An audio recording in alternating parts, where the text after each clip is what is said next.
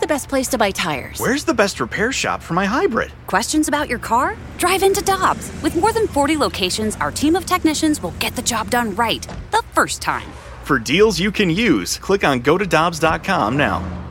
For over 2 decades, E&B Granite has been St. Louis's trusted name for kitchen, bathroom, and outdoor space renovations that are guaranteed to bring new life into your living spaces. Their skilled team will provide you with personalized customer service, fast turnaround times, and prices you won't find with big box stores. Support local and schedule a free consultation at enbgranite.com or call them at 314-645-9300, or better yet, stop by the showroom and explore their massive inventory. Again, that's enbgranite.com.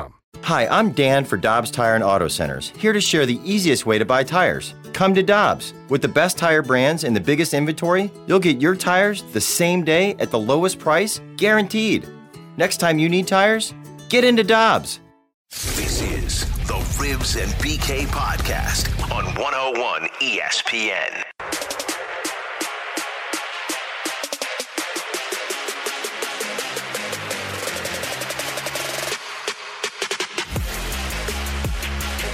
So does it matter if the Cardinals have a face of the franchise next season? It's a question that I've been wondering a little bit. And Jamie, I was listening to Mike Claiborne on the morning show yesterday, and he talked a little bit about this. Here's what he had to say about the situation. You don't have a face of the team, really. And let's face it, the Cardinals, and I think baseball, will be in a serious competition with the other sports in recruiting fans. Because the NBA and the NHL will be in full swing. You're going to see some other things unfold. So I don't think the Cardinals or any team in baseball can just sit back and say, hey, come watch us play because we're the only game in town. Come watch us play because you didn't see us last year. I think you have to have some sizzle, and I think you need to have somebody who's representative of your organization. I don't think you can say, hey, come watch our kids. I don't think anybody's going to go for that one. So he, of course, is referencing, hey, if they don't bring back Yadi and Waino, who the heck are people going to the ballpark to watch next season? You don't have Colton Wong's flashy defense. Once every 5 days, I guess I can listen to the argument, well, you've got Jack Flaherty, and he's really fun to watch. Paul Goldschmidt's a really good player, but I wouldn't call him a fun player to watch. He's just a really good player, and yes, there is a difference between those two things. Jamie, does it matter going into next year?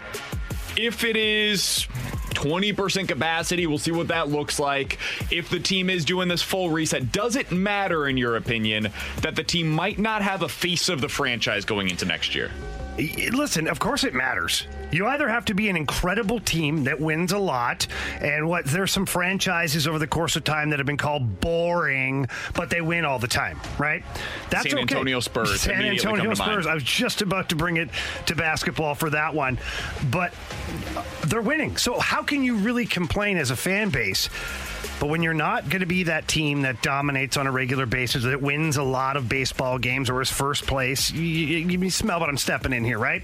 Then you got to have somebody who is your marquee player. And I don't mean like just really good. They have to be something that you can hang your hat on. You see what I did there, Ferrario? No, he's not awake yet. But Paul Goldschmidt, who is an incredible baseball player, he's not an exciting baseball player. I mean, I guess if you're looking as a scout or a baseball purist and you're like, wow, he's really fun to watch because he does everything so well. Great for you. But there's less of you and more of me. Jamie, to further the comparison to the Spurs, his nickname is literally the Big Fundy. The Big Fundy. The Big Fundamental originally in there. was Tim Duncan. So it's almost a 1-for-1 there. But back to your question, you got to have somebody with the sizzle, like Mike Claiborne said. You got to have that. Like Yadi and Waino, that's always, people show up specifically for that. There's grandparents that bring their grandsons, granddaughters to the baseball park to watch Yadi because this guy is something. To watch Waino pitch because he's going to be a Cardinal Hall of Famer. What are you bringing your family to next year? Yeah, Jack Flaherty once every 5 days. Maybe Dylan Carlson, but he doesn't have a lot of sizzle to his personality. He's much like Paul Goldschmidt. He's just all business. Harrison Bader has some personality, but he doesn't have the game to back it up. Not in my opinion, not that much game. It's not like a Tatis Jr. where he's backing it all up at the same time. Yeah, I think they're going to struggle to market the team overall next year unless unless they shock the heck out of me here and go sign the big name somewhere. When you got rid of the king of sizzle and Colton Wong. Like, you got rid of the king of flair. No more wristbands. 9 pieces of flair. No more armbands. I think, though, you need that sizzle. You need that flair like a Yachty and a Waino bring that have been here for so long. But how do you find out what you have if you don't give those guys a chance? Like, I think Dylan Carlson could have that if you give him the opportunity to do. You think he's got the sizzle? I think if you give him the opportunity. I think he's an incredible baseball player, but I think he's just like Goldschmidt. Well, he's a robot. How can you have sizzle, though, when you have Yachty and Waino in there? I get it. Maybe once the cat's away, the mice will play. You've heard his interviews, though, right? I listened to an interview that he did yesterday with SiriusXM MLB Radio. Talking Carlson. Yes, Dylan Carlson. Yeah. Really good kid. Apparently, according to the team, everybody that's been around him, super, super mature for his age. Not interesting.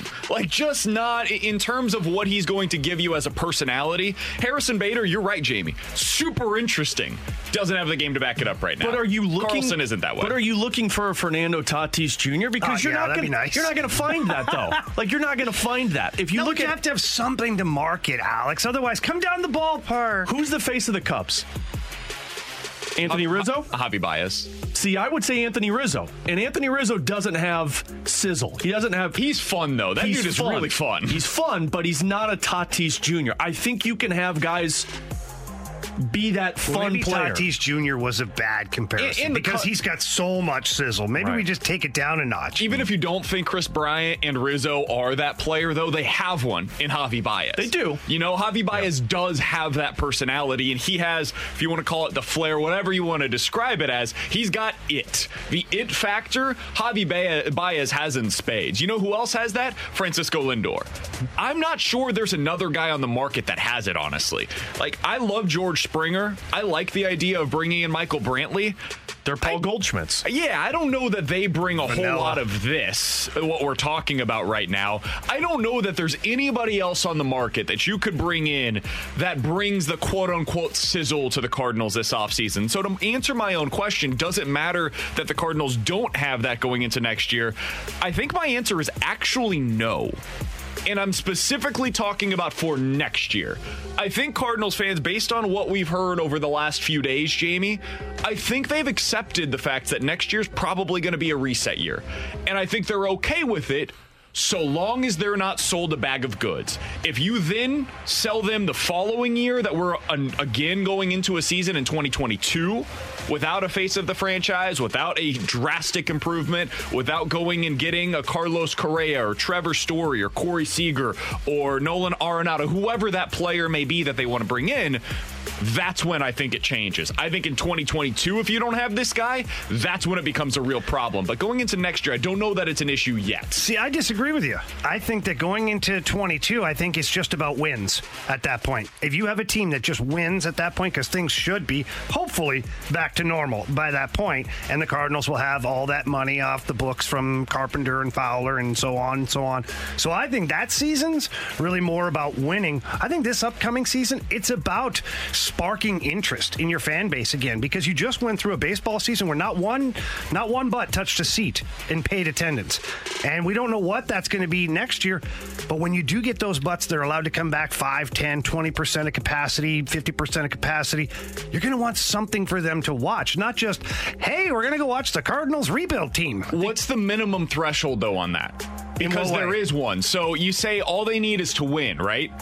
Well, how much do they need to win? Because they won a lot in 2019, and it wasn't enough. It wasn't interesting for Cardinals fans. Cardinals fans didn't enjoy watching that team. I know they went to the NLCS.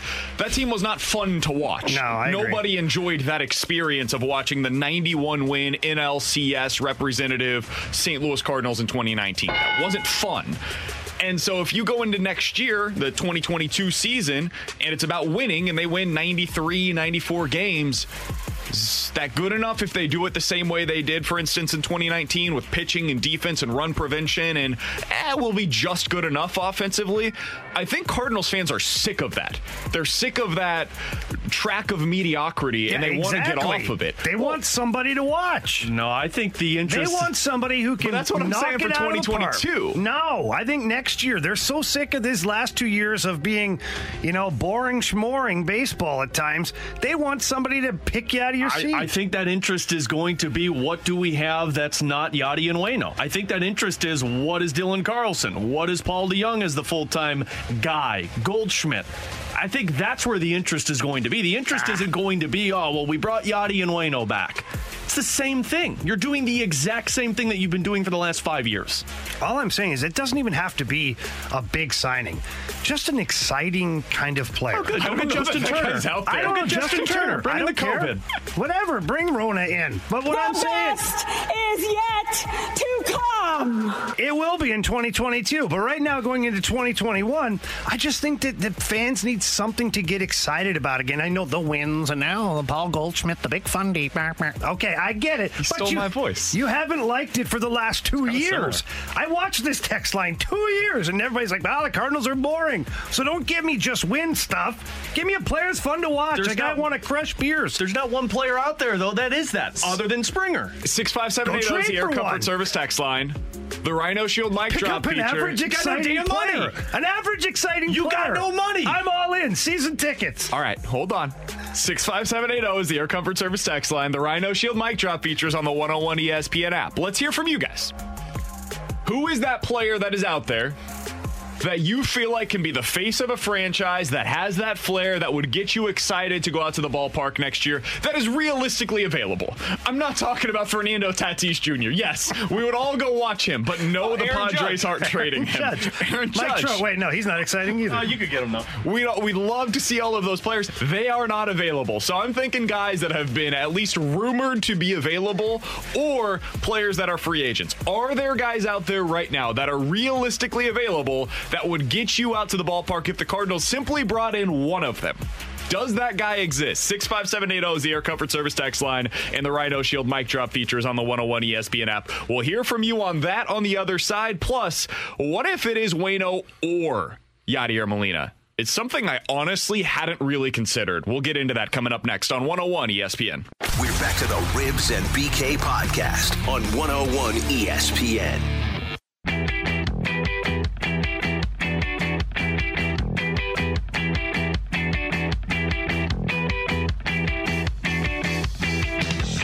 Jamie Rivers, that's Alex Ferrario. I'm Brandon Kiley. It's 11:18. Your time check brought to you by Clarkson Jewelers, an officially licensed Rolex jeweler. So we were talking about the face of the franchise idea and how the Cardinals, if they don't have Yadi or Waino going into next year, they don't really have one.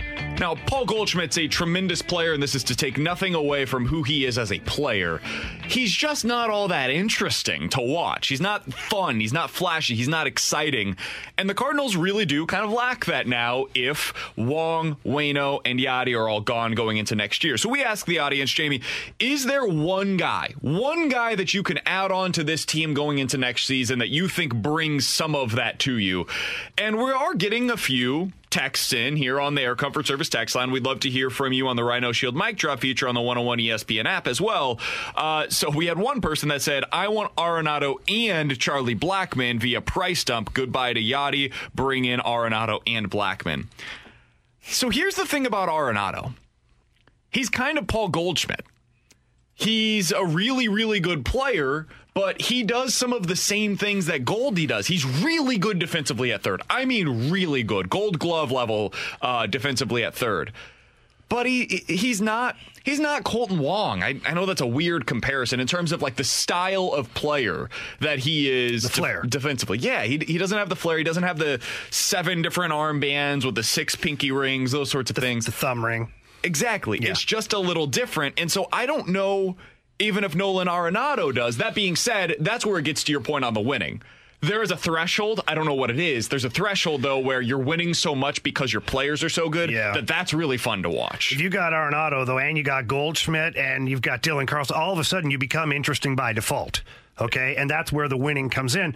And to your point about Arenado, we had Matt Holliday on a long time ago who knows him well and works with him in the offseason and said this dude is just dedicated to baseball. So, yeah, he's probably one of those guys that's not the most exciting as far as what we're talking about right now. But when he's playing amazing third base and he's crushing baseballs like he owns it, and then you got Goldie doing the same, and you got up and down the lineup that you're looking a lot better, I'm excited. But if you can't get Arenado or a guy like that, you got to provide something for me. And with text line, somebody brought up Yasiel Puig. I'm not against it. Now, it's been a little while now. I was certainly more for it at the beginning of this season, but then unfortunately the Rona got the best of him, and he never did surface. But I was for that at the time. I'm willing to take a one-year flyer on a guy like that. I think the Arenado, you're not going for sizzle with Arenado. You're going because of the name. You're going because this guy is a stud, and you expect it's the same thing that Matt Holliday was. I mean, you brought in a Matt Holliday. Matt Holliday was never a sizzle kind of guy, but you were going because you got an elite outfielder who was going to crush baseballs. And I think that's what an Arenado does for you, regardless of the sizzle or if he's a statue on the field. I think this is a really interesting text from the 314. He says, "Get Lindor, please. I've been a fan since I moved here 25 years ago, and I feel like people get more excited to watch the cap dance than they are to watch the actual games. I went to 3 games in 2019 and saw a total of 4 runs. In my opinion, the Cardinals need more there. There's no fire. There's no battle. Accountants are not inspiring to me. I'm bored. I'm beyond bored watching this team. And it's not primarily the baseball. The Cardinals experience in particular just isn't fun right now." That's the problem. That is what the Cardinals are running into right now, is they can win 93 games in 2019, and it's not good enough because the way they're winning isn't good enough for fans. There's not the fun excitement. I mean, you guys were around St. Louis in the early 2000s. I obviously was not. MV3 was fun to watch. Mark McGwire was fun to watch. Hell, even Whitey Ball was fun to watch. It was energy all the time. It was excitement. There was never a dull moment on the base paths. What we've watched over the last 5 years is not exciting.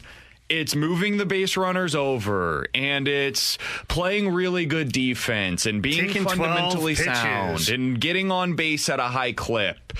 It's faceless, nameless relievers that are coming out of the bullpen after your starter goes 5 and gives you a solid start, but nothing spectacular. This stuff is not fun as a fan to watch.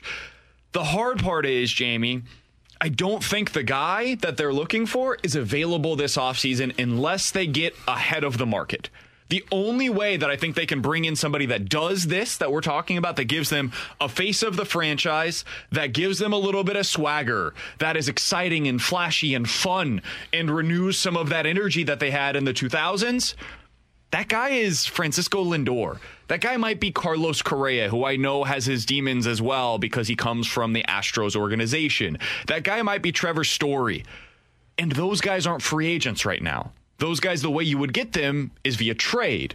And they already have a bloated salary. And so now, Jamie, we're getting to the point of they're probably not going to have that kind of salary. So really, we go back to next offseason is the time when that really becomes a possibility, in my opinion. Yeah, look, I go back to what you said a couple of seconds ago about the team that was in the early 2000s.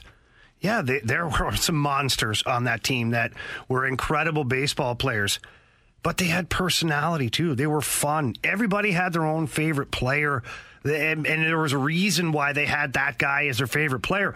Right now, it's Yachty, it's Waino. I mean, really, people, Goldschmidt, people love him. But who's out there just blowing up the online store trying to buy jerseys from a certain player? Maybe Dylan Carlson because he's the up-and-coming guy. But apart from that, guys, compare that to the 2000s.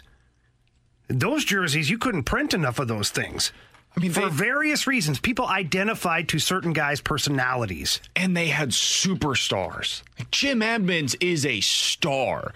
Albert Pujols was a star. Scott Rowland was an unbelievable baseball player, but he's even more a little bit in the line of, while more outspoken than this player, in terms of his playing style itself, probably more in the Paul Goldschmidt style of play. He was so intense. Absolutely. You never knew. Every now and then, Rowland could just snap at something, and he was an intense guy. It was the Arenado factor. Scott Rowland was the Arenado. He wasn't a flashy guy. He didn't talk, but his defense defense made you. He was one of my favorite players because his defense made you come to the ballpark. 65780 is the Air Comfort Service text line. From the 618, you guys could have a full team of exciting players and not win bleep. That's not fun to watch. We don't have to for 2021. We're talking about 2021 here. 2022, we're going after the big dogs. The other thing is, at least we are. The Cardinals already have the foundation of what should be a pretty good team. They've got that.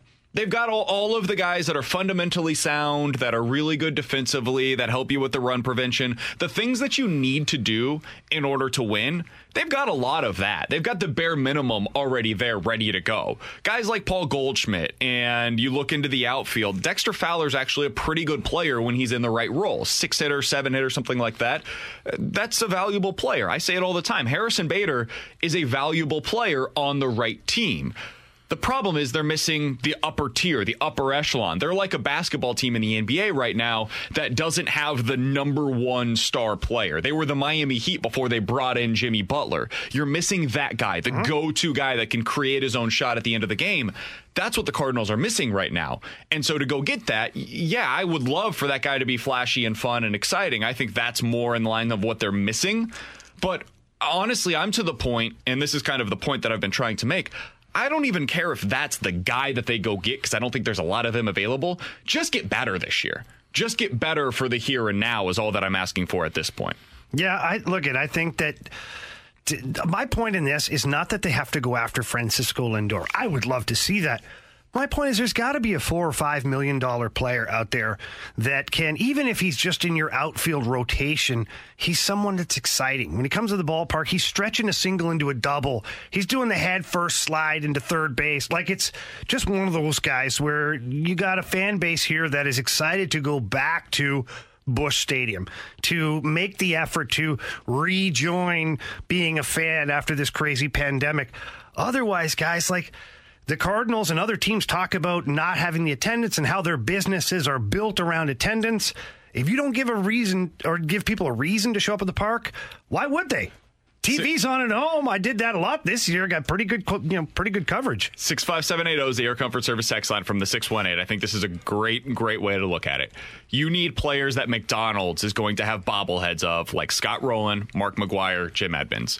Those are the guys that we're talking about. And just kind of as an easier way to put it out there, when ESPN has their Sunday night baseball game on our station or on ESPN, the actual platform, instead of saying the RBI machine Matt Carpenter, hopefully they can say something about your actual superstar. That's what they're missing. In the past years, in a past generation of Cardinals baseball at this point, they could talk about Rowland or Edmonds or Pujols or Holiday.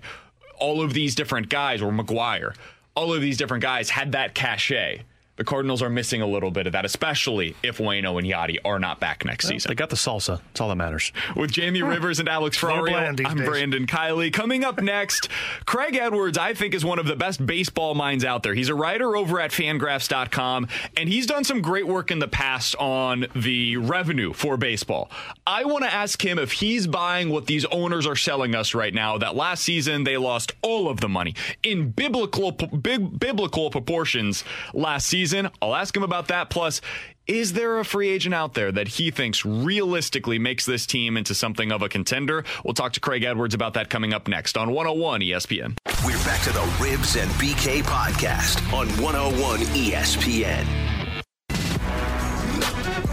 With Jamie Rivers and Alex Ferrario, I'm Brandon Kiley. Excited to go out to the Brown and Crouppen Celebrity Line. Baseball writer over at Fangraphs, Craig Edwards, joining the show here on 101 ESPN. Craig, we always appreciate the time, my man. How you doing today? I'm doing good. I mean, had a baby at the beginning of October, so I'm just getting back in the swing of things right now. I would imagine you are busy as all be at this point. Are you getting at least a little bit of sleep? Yeah, we're doing as good as we can, but we've got a toddler and a newborn. So right now I closed the door. I'm back in the office, and I've got a few minutes of silence, I think, right now. Fantastic. Well, all the best to you and her, and I hope everything's going smoothly there. So let's start with the free agent market right now, Craig, because technically teams are available to sign free agents right now. I think the biggest rumor that we have heard heard thus far is that there's like a couple of guys that have been called by a couple of teams. How bad do you expect the market to be? How long do you expect it to be developing this offseason? It's going to be bad. It's going to be long. I think, one thing that a lot of teams are going to do is wait for the non-tender deadline, which isn't for another month, and see what's available there, compare it to the guys who are already free agents. And, from a player perspective, you're going to wait it out for a while, too, because, if teams are saying they're not going to spend this offseason, it's not like you're going to be getting any good offers over the next month that are going to compel you to sign. And so it's going to be slow. It's going to be pretty long, and we're going to see teams looking to trade players on maybe unwanted contracts and pay down some deals if they can, and that might be a little bit more enticing for some teams than free agency. And honestly, when you compare the free agent class to what it was a year ago, it's just not quite as good. There's a lot of interesting guys out there, especially in the starting pitching in the middle infield, but there's not as many guys where you're just gonna back up the money truck for them. Yeah, Craig, do you think it's strategic by Major League Baseball to have not declared whether the National League will have a DH or not for next year? Because I'm looking at it, there's probably some guys that are available that teams would sign and maybe give a few bucks to as a DH, but, they're not sure, so it's like it stretches out and elongates this period of waiting time so that maybe the players take less? Yeah, I mean, when you look at all the negotiations that happened leading up to this season, the designated hitter was one of those things, and in the end, they decided, for safety purposes, with all the pitching, that it would be better to have a designated hitter for both leagues, as well as the competition aspect in terms of the way they had to balance the schedule. And it's something that has to be negotiated. The owners don't want to give away the designated hitter for free, but at the same time, the players, for the most part, that's not a huge chip for them, so it's not something that they're going to give up a ton for. But I do think that, it's going to impact some teams in the National League in terms of the types of players that they go after. I mean, you look at a guy like Nelson Cruz, great hitter, but if he can't go to the National League, that's going to impact the number of teams that can go after him. Craig, I think you do really good work, and I've seen it in the past from you. I don't remember the most recent time that you've done it, talking about the revenues for baseball. And, of course, if we're talking about free agency, that's the backdrop to it all. Owners are claiming that they lost $3 billion last year by playing. And I'm not talking like they had $3 billion drop in revenue. They're actually claiming that they lost $3 billion by playing last year. Do you buy what they are claiming right now?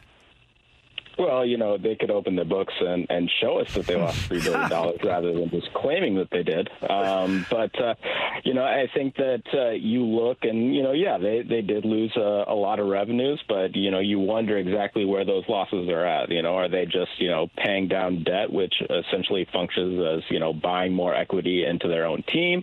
Or, are there more deeper losses than that? I think that, you can claim a bunch of losses, but in the end, if you look at Major League Baseball as a sport and as owners, they're pretty well positioned to withstand losses like that, especially given, profits that have maybe been double that over the previous 5 years. And, you look at $3 billion, that's $100 million a team. That's not great, but if you wanted to push that money down the line, say if you were talking about a house mortgage or something like that, and you say, well, if I can get a 3% loan for 30 years, an MLB owner could say, well, that $100 million loss just became $5 million every single year for the next 30 years, and that's just a drop in the bucket for them. Now, Craig, I spent a number of years in the NHL, and I played with a non-salary cap era and then into a salary cap era. And we always pushed back that we didn't want a salary cap. After experiencing it and kind of going through it and looking at it from the outside in, the salary cap actually benefits the players because the owners are forced, at least in some part, to open up the books and disclose what's going on. Do you think we'll see a push for a salary cap where the players are actually okay with it going into the next CBA? I doubt it. I think that there's just such a high level of distrust between the Players Association and the owners. But wouldn't that force the owners to be more honest, though? It might, or it might cause them to hide more revenues behind ownership. For example, the TV deals that they get locally. There's set fees, and then there's a 20% ownership stake, and they're going to claim that the ownership stake is separate from the money that they're actually getting paid by the network. And so, if you're trying to sort of hide those revenues from the players, you're never going to reach a deal in terms of what you think is fair in terms of a percentage of revenue, which is what they're going for. Or in a salary cap situation, you'd be going for.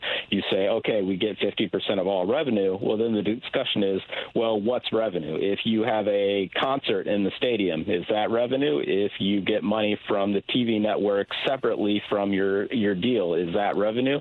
And because of the way these things are structured, and because so much of MLB revenue is local in terms of attendance and in terms of TV deals, it's a lot more difficult to tie that number down when you compare to, say, the NFL, where so much of that money is just ticket sales and just the national TV deals. We're talking with Craig Edwards. He's a baseball writer over at Fangraphs. Give him a follow on Twitter as well. He's at Craig J. Edwards. All right, Craig, for our fans here in St. Louis, they're looking at the free agent class and they're saying there's a lot of guys out there that make a lot of sense for this team, in particular George Springer, Michael Brantley. But then you hear John Mozeliak come out. We talked with Bill DeWitt III last week, and it certainly doesn't sound like they're going to be adding a whole heck of a lot of payroll this offseason. If the Cardinals end up not adding to the payroll in any significant way, are there free agents out there that you think make sense that would make them markedly better going into next year? Adam Wainwright and Yadier Molina might help. But in addition to those guys, I think that where the intrigue is that, back of the rotation starters with upside. Marcus Stroman is sort of near the top of that list, but then you have guys like James Paxton, who didn't get a qualifying offer, Jose Quintana, who's had some really good years, guys like Robbie Ray, Chris Archer, Taijuan Walker, guys who aren't necessarily going to get a massive guarantee, but you can slide into the rotation and give the Cardinals a little bit more depth. I don't know that the same situation is true on the position player side, which is, obviously where the Cardinals could probably use a little bit more help. So you might end up going adding to what your strength is, which is the starting pitching and presumably the defense, which is what's carried them over the last few seasons. I mean, there are guys out there like Jock Peterson who could fall, and he would be a great platoon bat. Tommy La Stella is another guy who, hits lefty, can play the infield, and he could potentially be a fit there. And most of these guys aren't going to cost a ton of money. I think the issue is, are you willing to wait it out and then take the guy that falls to you as opposed to maybe the guy that you prefer to have? All right, Craig, you bring up the Cardinals' identity, right? You said defense and pitching. Well, they've already let Colton Wong go. And now Yadier Molina he's technically a free agent. Adam Wainwright is technically a free agent. What lies ahead here specifically we'll circle back to Waino and Yadi. What are the percentages you think that they sign elsewhere, and what teams do you think would benefit by signing those players? I think you look at the teams that are out there. Obviously, we've heard about Atlanta. You've heard about the Angels and Anaheim. Those are teams, every team could use a starting pitcher like Wainwright somewhere in the rotation. And so that's an easy fit. And then you look at teams that maybe don't have their catcher situation solidified completely, where you could say to Yadi, look, we can give you, 80, 100 starts. But, I don't think anybody out there is going to give him the 140, 150 starts that the Cardinals have been giving him in the past. But I think, those are two teams. I think you're going to hear probably about the White Sox now that La Russa is in Chicago. Obviously, there's a tie there, though. The White Sox simply they don't have as many starts to give out at catcher with Yasmani Grandal signed to a long-term deal. If, Craig, the Cardinals told you, hey, Craig, we are coming to you. You're going to be an analyst for us for a moment. And we are asking Craig Edwards of the realistic candidates out there, who would you want to see the St. Louis Cardinals trade for? Who do you think would be a great fit that is out there, at least tangentially available right now? Who would you give in return? What would be your answer to that question? Who you think the Cardinals should go out there and acquire via trade if they were willing to add a little bit more payroll than maybe we are all expecting at this point?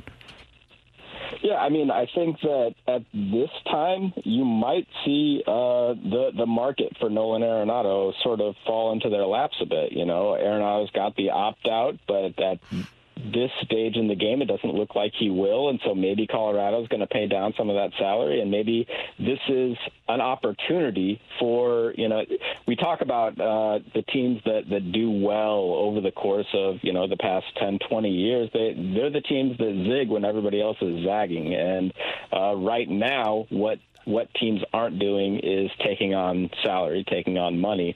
And maybe in a long-term situation, the Cardinals might be more willing to do something like that with a franchise player like Nolan Arenado, as opposed to, you know, bringing in a more temporary or more veteran guy who somebody's just looking to move. Craig, we always appreciate the time, man. People can find your work over on Fangraphs. They can give you a follow on Twitter as well, at Craig J. Edwards. Thanks so much for hopping on with us today. We'll be reading and we'll be listening to you as we go forward here. Yeah, thank you. Absolutely. That's Craig Edwards joining us here on 101 ESPN. I think that thing he said there at the end is maybe what interests me the most. I don't know who's going to do it. I don't think it's going to be the Cardinals. No. There's been some reports in recent days. I can't believe that I'm saying this, but the Royals are the team that's hiring up a bunch of these other scouts from other teams that have been let go. And so they're paying, and it's not like a significant amount of money you would imagine. It's probably six figures here or there, which sounds like a lot to all of us, but for these baseball teams is nothing. And they're trying to find a market inefficiency in really good scouts, really good baseball minds that have now become available for no other reason than teams having to let them go to have a little bit more money to use. There's going to be a baseball team that does the same thing with players. And I don't know who it's going to be, and I don't think it's going to be the Cardinals. But somebody out there is going to see a market inefficiency in going out there, and Jamie, this sounds crazy, getting more good players. Like, that's going to be a market inefficiency this offseason. That's the play. And I'm looking at the Mets to make some noise. I really am. They got a brand new owner who obviously wasn't afraid to buy a team during a pandemic, and I don't believe he got a bargain on it. Based on the price tag, I think he paid premium for it. But you do that, you got some money, man. You're going to spend. And what an opportune time to, like Craig just said, zig when everybody else is zagging. Go make some trades. Pick up a top-end guy. Go sign some of the best free agents out there. Make a splash. 2 years from now, you're still winning baseball games, or 3 years from now, you're winning a World Series. Who knows? While everybody else dumped everything off, you're scooping it up, and you might reap the benefits. You know what they should definitely try to do, and I don't think he'll listen to it, but I would at least approach Jack Flaherty this offseason and say, hey, again, approach him, see if he's even interested in doing it. We'd love to do an extension with you right now.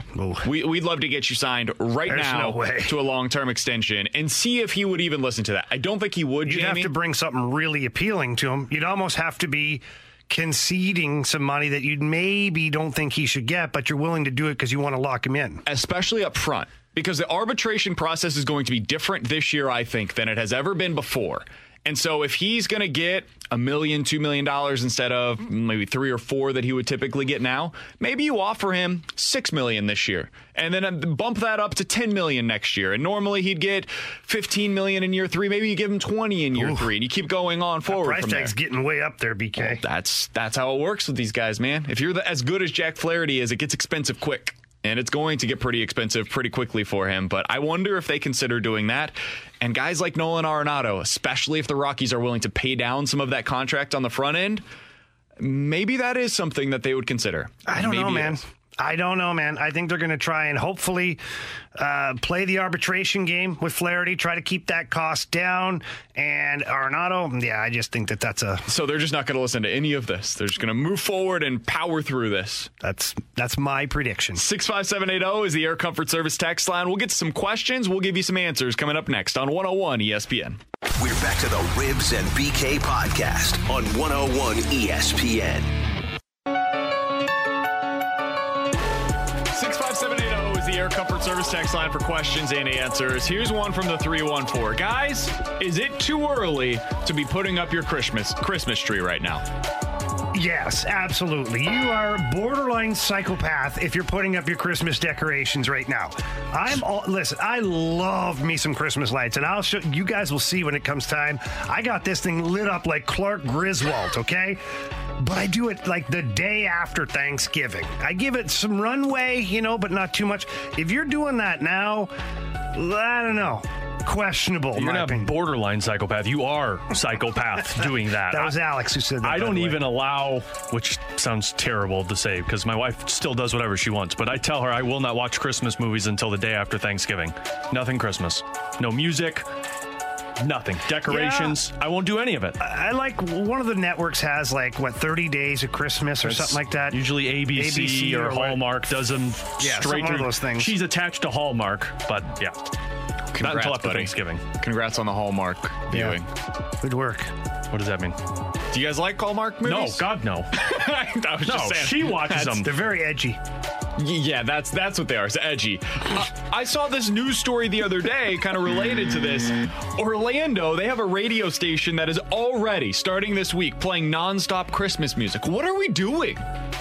It's the election today. It's a competition for radio stations. Who's going to put it out first to get all of the listeners? There's 7.5 weeks until Christmas. Yeah, but are you turning that on?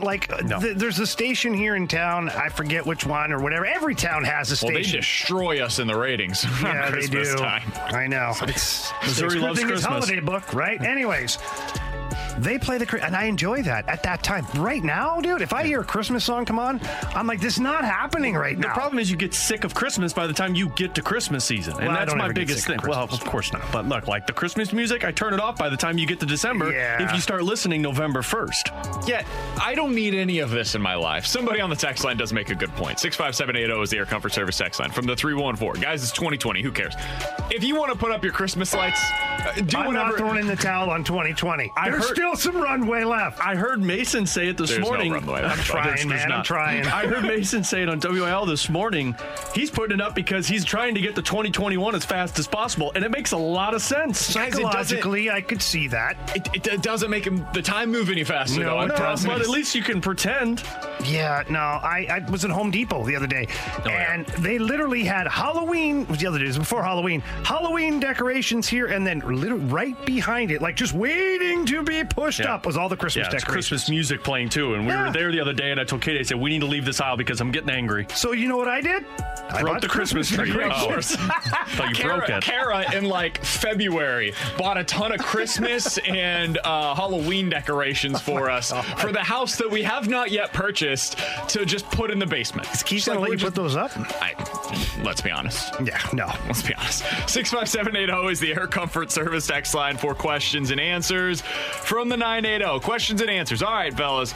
I would like you to put in for your John Mozeliak bow tie on. Yachty and Waino are gone, and you have to make no free agency pickups this offseason. Make your pitch to Cardinals fans why they should still come out and spend their hard-earned money to watch this baseball team. Jamie, Yachty, Waino are gone.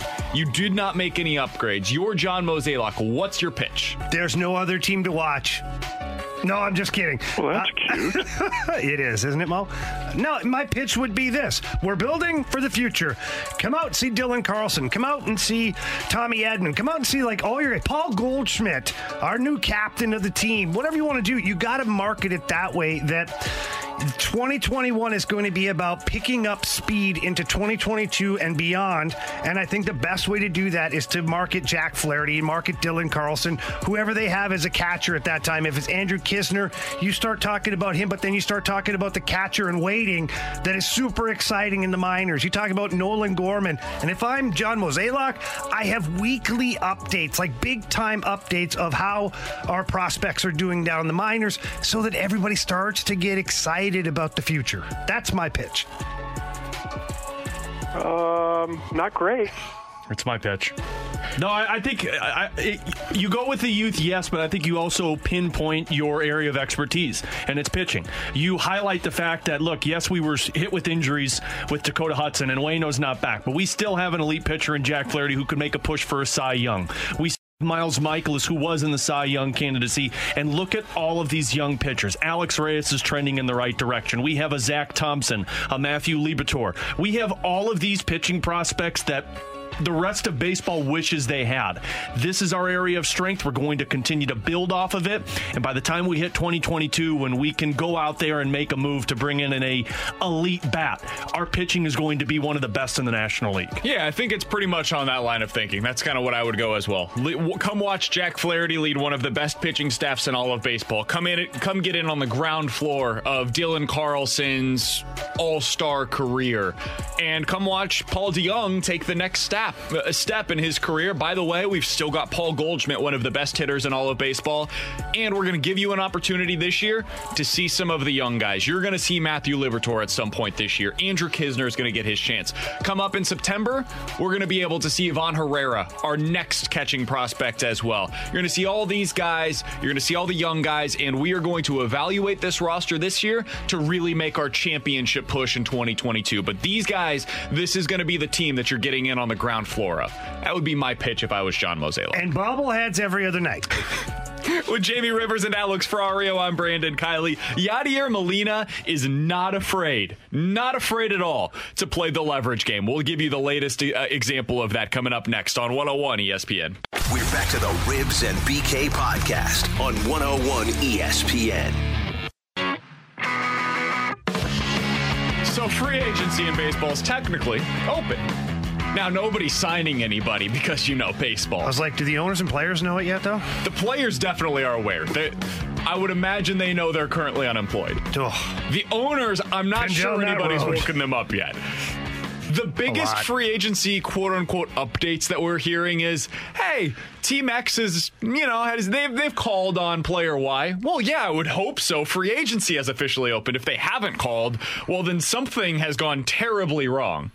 One of the players here in St. Louis, though, he's working his leverage, Jamie. He knows exactly how sought after he is, and he's going to make sure that everybody, including the Cardinals ownership group and the front office, they know about it as well. Here's John Morosi on Twitter yesterday updating the latest with Yadier Molina. Yadier Molina's agent, Melvin Roman, telling me on Monday that 3 teams besides the Cardinals have shown interest in the future Hall of Fame catcher. I'll mention one team that I see as a very intriguing fit. That was what was coming up on MLB Network Radio. He was teasing to that. I didn't see the segment, so I don't know who he ended up actually saying. I can't pay that off. I don't know who he said would be an intriguing fit. Boy, I just had the deer in the headlights look like, oh my God, did I just cut the audio in the middle of it? Like, what just happened? Okay, no. I bit the hook. Now I can't let it go. I don't know what the answer is to that question. However, I do know that the important part there is 3 teams, according to Yadier Molina's agent, must be true, are interested in Yadier Molina. Jamie, you played in the NHL. You played the agent game. You have seen how this stuff works with free agency. When you hear that from a national reporter who has clearly talked with that agent about his player that he represents, having multiple teams already interested in him, when I haven't heard this about a whole lot of players yet, what immediately comes to mind for you? Well, one, it's definitely true. I'll tell you that much, because the agents don't want to ruin their reputation. Now, what level of interest is it? That's going to stay in the gray area. We'll never know until somebody signs Yadi what the level of interest was. And to your point earlier, yeah, all these GMs who need a catcher or that one leader, one catcher away from a championship team, they should all be kicking the tires and calling Yadi's agent. I'm surprised he didn't say there were 6 or 7 teams, because you know what? Try to fact check that, because it's possible. So, yeah, I think that what Yadi's agent says there is probably 100% true. Now, again, what was the level of interest? Probably some phone calls going, is Yadi actually serious about leaving St. Louis? If he is, then what is your price? What is your expectations? Blah, blah, blah. If he's not serious and the agent says, well, look, he's going to go back to the Cardinals. If I hear that as an opposing team where no matter what I offer, he's going to go back to the Cardinals and tell them, I'm really not all that interested. Because if I'm looking to get a bargain on a great guy like Yadi and get this deal. I want to get it done now. It makes me think he's playing the leverage game. Because it's all he's got, right? Sure, and I don't blame. I'm not knocking him for this at all. I mean, Yadier, I would imagine that Adam Wainwright is doing the same thing. Otherwise, how did the information leak that the Braves are interested in him? There's only two parties that could give that information. It's either the Braves saying that, and it does them no real help to have that information out there, or it's Adam Wainwright's side that's putting that out there, and it does help him that information is out there. Sorry, let me tell you something about the agents. This is where the agents, years and years and years of developing friendships with media people, okay? They slide them info from time to time. It have nothing to do with the player they're talking about now, but from past experiences. Slide them info about signings, trades, this, that, the other. And then what happens now, and when Waino's available, Yadi's available, the agents call media outlets and go, hey, well, I need you to put the little bit of a buzz out there right now, and here's what it is. Sources claiming, and boom, there you have it. And it's smart. It develops a market, whether it's out there or not. Other teams are like, wow, 3 teams have already called on Yadi? The owner calls down to the GM, because the owner's got nothing better to do right now, probably.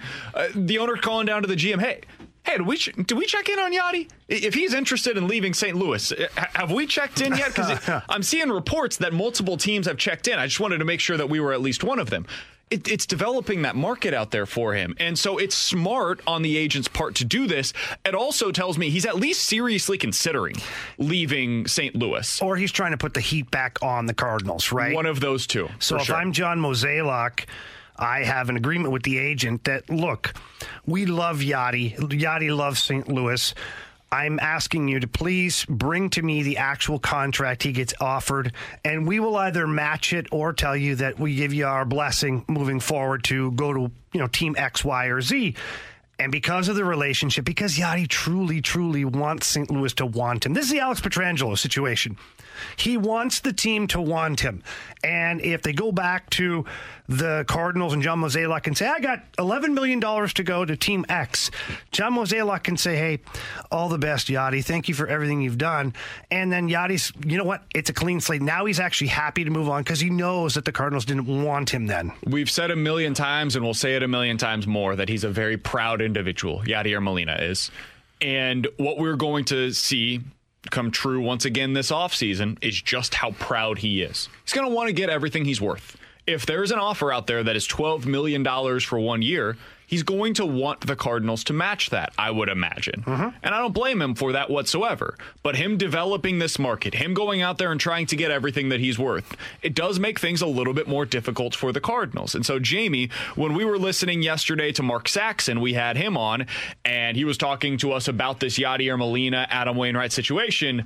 He said this, and it kind of had some antennas go up for me talking about this. Based on what the team is saying about, the need to cut payroll, based on their performance, not only last year, but the last few years, I don't see a lot of scenarios where they could bring both back. I really don't. I think together they're going to probably, in terms of salary next year, make somewhere in the $20 million range combined. I've heard that Yadi's looking for $10 million. I really don't see both coming back to St. Louis. I could see them prioritizing one, and it might depend on how their relative market goes.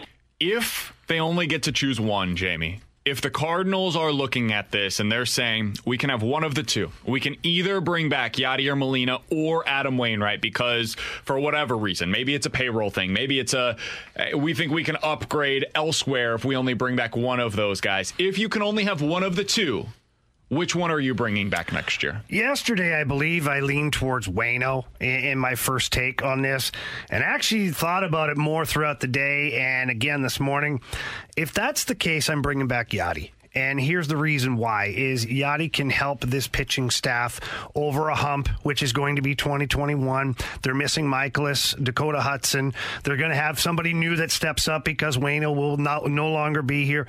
You're going to need that steady guy behind the plate that is a manager on the field, basically.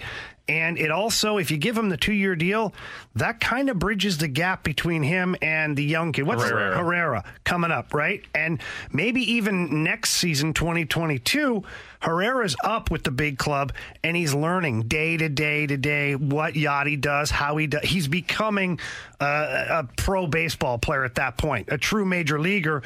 So to me, it makes way more sense to keep Yadi around for his leadership and what bridges that gap to Herrera. Well, and I think it makes the most sense because Waino has an effect on the pitchers, but Yadi has effect on everybody. And we opened up talking about sizzle. Yadi has the most sizzle of anybody on your roster. He helps the batting order.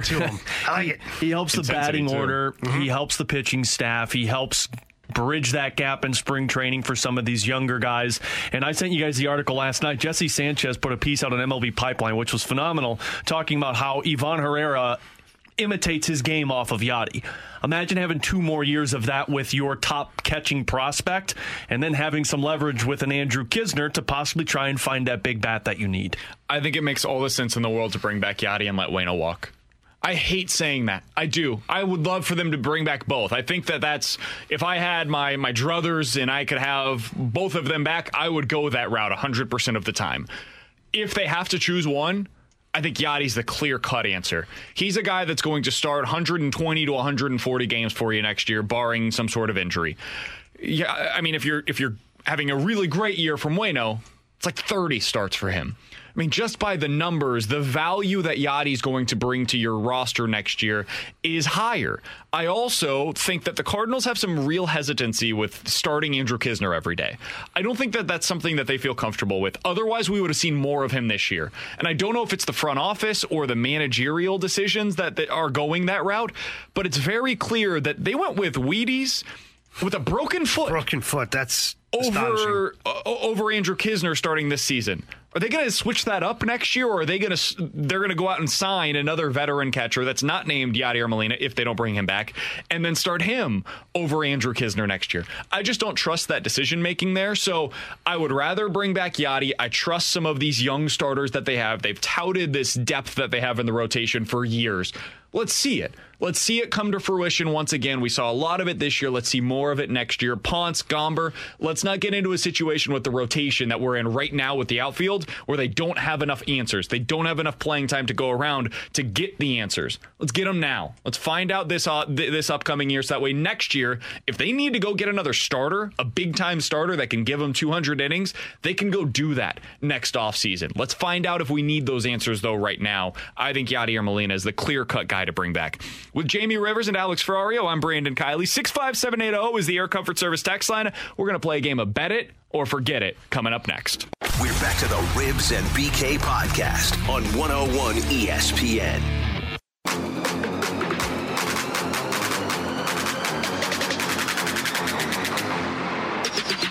With Jamie Rivers and Alex Ferrario, I'm Brandon Kiley. 65780 is the Air Comfort Service text line. If you've got a Bet It or Forget It you would like to throw into the mix, let's start with this one. Going to the football field, guys. Bet It or Forget It, the Denver Broncos will make the playoffs this year. What?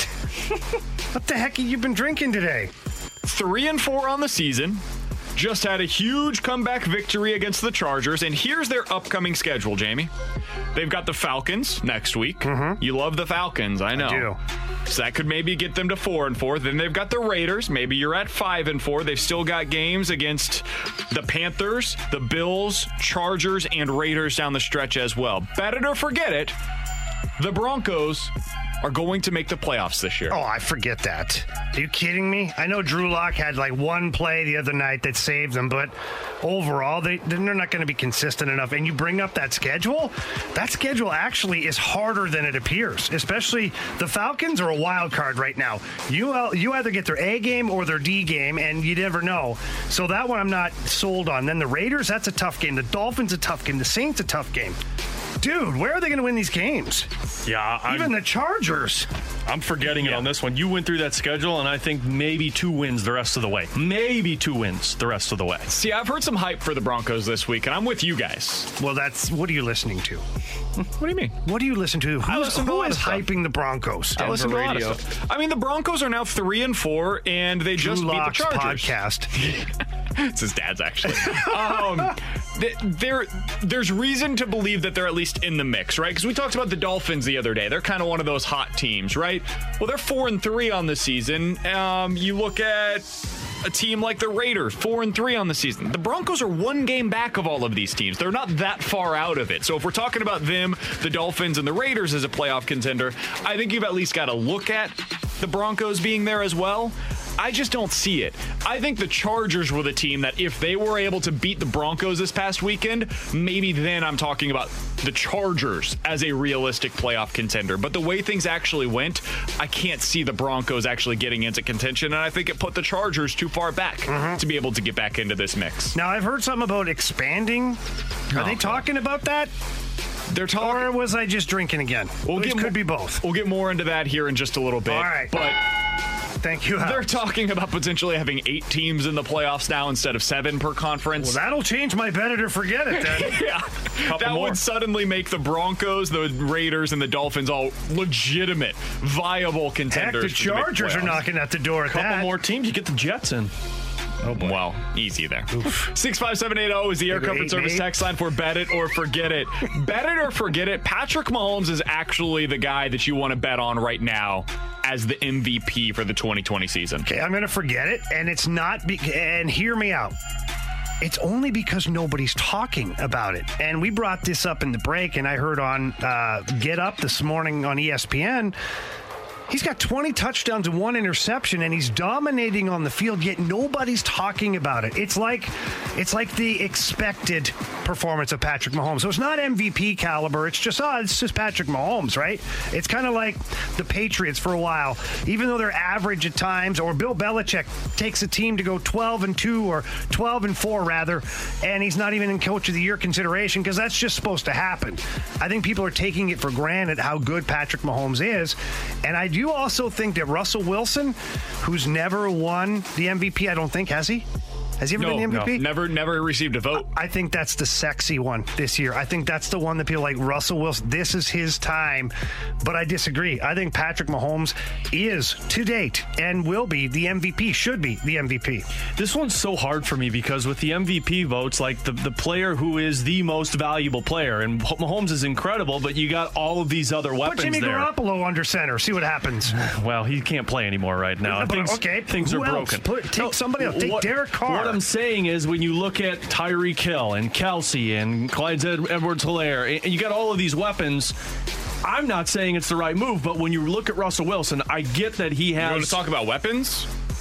Yeah, but I don't know if this is the first year that people are really talking about DK Metcalf. DK Metcalf's a stud, though. This is the first year that they're doing it. Surprise, though. Nobody has been talking about this guy. I mean, he was a rookie last year and was really good right immediately. We're talking, if you're going to put Clyde Edwards-Helaire in that route of saying that's a plus for Patrick Mahomes, I don't know how you couldn't do the same thing. But everyone for knows DK Metcalf. Tyreek Hill and everyone knows the names Devontae Adams, and I think DK Metcalf's that new flavor right now on the team. Plus, when you look at, and again, I'm not saying, because I think Mahomes is the MVP, but no, I'm hearing that you hate him. Of course you are. But Russell Wilson has been overcoming terrible defense every game.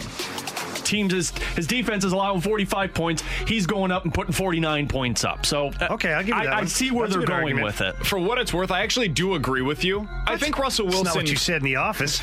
I think Russell Wilson is the MVP thus far. He's got a real shot to break the record of most touchdown passes in a season, which is 55, I believe, by Peyton Manning in 2013. That's a lot of touchdowns. Can we get one of those graphics then on the seesaw of like the numbers? Oh my God! Can we just never do that again on Monday Night Football? I love it. Just light a fire under BK right now. I'm all for the old guys. Well, Russell Wilson has 26 touchdowns on the season already. He's been unbelievable this year, and DK Metcalf is a big part of that. Tyler Lockett's a big part of that, no doubt about it. He does have a defense that he has to overcome, but the weapons is not the thing that's going to determine this for me. I'm sick of hearing the weapons thing, okay? Because you could have an incredible orchestra, but if you don't have the conductor who knows how to run it all, it could just be a mess. Well, remember the Seahawks do not have a running game, too. Their running game is Russell Wilson with Chris Carson, who's been hurt all season. Yeah. And Pete Carroll's a running head coach. Sure. He does run. He's in good shape. chews gum while he runs, too, which isn't a good thing. I think their running game's a little better than you're giving it credit for, especially when Carson's out there. But I think Russell Wilson's been too good not to give him the MVP so far this year. I am with you on that, Ferrario. 65780 is the Air Comfort Service text line for Bet It or Forget It. Bet it or forget it, guys. The favorite for Rookie of the Year this year should actually be Justin Herbert, not Joe Burrow. Whoa, that's a tough one because they both got fed poo-poo sandwiches for teams to play on. The old crap sandwich. You're going to be our starting quarterback, but here's what you got to deal with. I'm going to forget it. And it's only because I think Burrow is doing more damage with his team. But, man, that's a tough one. I love both of these guys. I think both of them have been phenomenal since taking the field. So, I don't know. So, pass. To give you some of the numbers. Jeez, pass. Joe Burrow on the year. I could do that. My name's on the show. Joe Burrow has started 8 games, so there's a little bit difference here. Justin Herbert has started 6, so keep that in mind as I give you these numbers. Get to 8, Herbert. Joe Burrow is at 2,200 yards passing, 11 touchdowns, 5 interceptions, and on the ground, he's added 130 yards and 3 touchdowns as well. So he has a total of 14 touchdowns, 5 interceptions on the year. Justin Herbert in 6 games, 1,800 passing yards, 15 touchdowns through the air, 5 interceptions. He's added 2 more touchdowns on the ground. So he has 17 total touchdowns, 5 interceptions. Joe Burrow in 2 more games has 4 fewer touchdowns. I'm going to bet it. I think everyone... Well, yeah, because he gave you that info. Where was that info when you asked me? Jerk. Joe Burrow was expected to be good, right? He was picked first overall. Nobody was even planning on seeing Justin Herbert this year. It was just because his dad decided to injure Tyrod Taylor that he even got into a game. I'm going to bet it on this one. This is going to be the most intriguing race when it comes to awards. Also, I said Joe Burrow there, and nobody gave me credit. I'm impressed. He's finally reached that level. You remember two what or three his name times. is. I discovered what the problem was last night. It's because Jamie's last name ends with an S. You ruin it for me on everyone. Oh. Change your name to River. Okay. I'm betting this. I'm absolutely betting this. Justin Herbert has been better so far this year than Joe Burrow. I love both of these guys. No respect for Joe. I'm with you on this, Jamie. I love both of them. But Justin Herbert's just, by the numbers, by the eye test, he's been better. He's been more efficient. He's one of my favorite quarterbacks to watch in the league right now. Certainly the biggest surprise. It's amazing. He's super athletic. He's got a cannon of an arm. He's more accurate than I thought he was going to be. I mean, he's throwing to guys that I've never heard of at times. He's making guys that are just random Joe Schmoes look really good. Now, he also has some really good players like Keenan Allen and Mike Williams that he's throwing to. But this Guyton player that he's Jalen Guyton, he went to North Texas. I watched a lot of football. I had never heard of this gentleman prior to this season. So he's making him look really good. I've been super impressed with what we've seen thus far from Herbert. All right, bet it or forget it. Last one for you guys, sticking with Herbert and Joe Burrow. Bet it or forget it, you would rather start your team with either of those two than you would with Lamar Jackson at this point of the season. If you could start your team with one of them, you would rather start it with either Joe Burrow or Justin Herbert than you would with Lamar Jackson. Are you betting it or forgetting it, Jamie? Oh, I'm betting it. 100%. I think we've already seen the best. I think Lamar Jackson has peaked and has actually started to trend downward and level out to what he really is. And I don't think he's as deep with as many tools as these other two quarterbacks are. Yeah, they may not run the ball as well as Lamar Jackson, but guess what? They can run the ball. They're big guys. They have great style, technique, and they move the ball well down the field.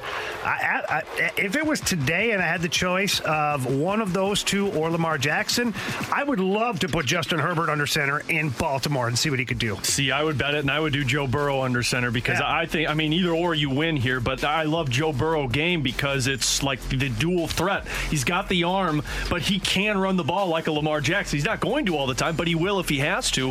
He's the dual dual threat. And to me, Lamar Jackson, like you said, Rivs, has just completely dipped off. I mean, he can run the ball still, but his arm is not what it needs to be to win games. They still have the same tools around him, too. Yeah. The same weapons around him, and it's just his performances aren't as good. So Lamar Jackson last year threw for 3,100 yards. He had 36 touchdowns and 6 interceptions. An unbelievable year through the air, and that's not even talking about what he did on the ground, where he finished the season 1,200 yards on the ground with 7 rushing touchdowns. He was amazing last year, a total of 43 touchdowns overall. I'm going to make a quick comparison for you guys. I think what we saw from him last year is what we saw from Cam Newton in 2015. Cam Newton in 2015 finished that season with 10 rushing touchdowns and 650 yards on the ground. He finished that season through the air really impressive. 3,800 yards, 35 touchdowns, 10 interceptions, 45 total touchdowns that year as well. Cam Newton's never been able to have that kind of a season again. Everything was perfect around him. Great defense. Finished the year 15-1. Went to the Super Bowl. Unbelievable season for Cam Newton. And lost. Lost that Super Bowl. Lamar Jackson's year was last year, where everything around him was perfect. Fantastic defense. Great coaching. Took the league by storm. I don't think we're going to see that again. That doesn't mean he's not going to be really good. I think he's a top 10 quarterback in the league. But he's not what we saw last year. I don't think you can expect that consistently for him. So I'm with you guys. I'm betting it. I'm going with either of the other two, Justin Herbert or Joe Burrow, right now if I had to start a team over Lamar Jackson. And Lamar Jackson doesn't really come from behind well. Every time they get behind, I feel like the pressure's too much for him, and there's no chance. When I see the Ravens go down, I'm like, there we go. We're done. It's happened every time. You remember the first playoff game that he was in against the Chargers, they put 8 defensive backs on the field. He didn't know what to do against it. Last year when they played against the Chiefs, he really struggled against them. They get into the postseason, they play the Titans, really struggled in that game. This year against the Chiefs again, really struggled. Against the Steelers just this week, really struggled. He's a guy that when he gets behind, he really struggles to get that team back into the game. When he's ahead, there is no quarterback in the league I don't think that you'd rather have because of his rushing prowess. But when he's coming from behind, they have a really hard time coming back from that. With Jamie Rivers and Alex Ferrario, I'm Brandon Kiley. So I've got a quick question for you guys. Are these pro sports leagues just making bleep up as they go? Because it certainly feels that way after a report that I saw yesterday. We'll talk about it coming up next on 101 ESPN. We're back to the Ribs and BK podcast on 101 ESPN. The competition committee had a long conference call today about contingencies and prepared as this pandemic obviously is not going away. We know what the numbers are spiking. And if for some reason there are games lost, then what they are going to put forth as a resolution to the owners eventually is if games are lost, there will be 8 teams in each conference. 4 first-place teams in the NFC, 4 first-place teams in the AFC, and then 4 additional teams in each conference. So that would be 16 teams in all for the playoffs, and they would be seeded accordingly. You get a car, and you get a car, and you get a car. Everybody gets a car. That was Chris Mortensen on ESPN earlier today talking about the NFL's apparent proposal that has just been proposed. Yes, we are 8 weeks into the NFL season. He's Jamie Rivers. That's Alex Ferrario. I'm Brandon Kiley. So are we okay at this point with these sports leagues just making it all up as we go? Because it's exciting. They're taking advantage of it, right? Baseball got to opening day and they were like, you know what? Actually, one more playoff team. One more, please. And football, not on opening day. 8 weeks into the year is like, actually, you know what, guys? If we got to cancel a couple of these games, let's go ahead and get one more playoff game for that extra added revenue. Are we just, at this point, are you guys okay with all of these sports just totally making it all up as they go along here? I'm okay with it. I don't even care. Honestly, as long as we can continue to have sports, and specifically now the NFL is the only game in town, if we can get some more playoff teams, whatever, I don't even care. It's 2020. It's like your get out of jail free pass, right? You get 1 year to do whatever the heck you want as a league, your trial that, with no resistance from players' unions because it's unique to this situation. And it makes everybody more money too, right? Yeah, just go for it, man. I'm okay with everything. Says something that the NHL and the NBA are the 2 pro sports organizations that actually stuck to the plan And they're the ones that everyone considers, well, NBA not so much, but the NHL everyone considers not even a real sports league.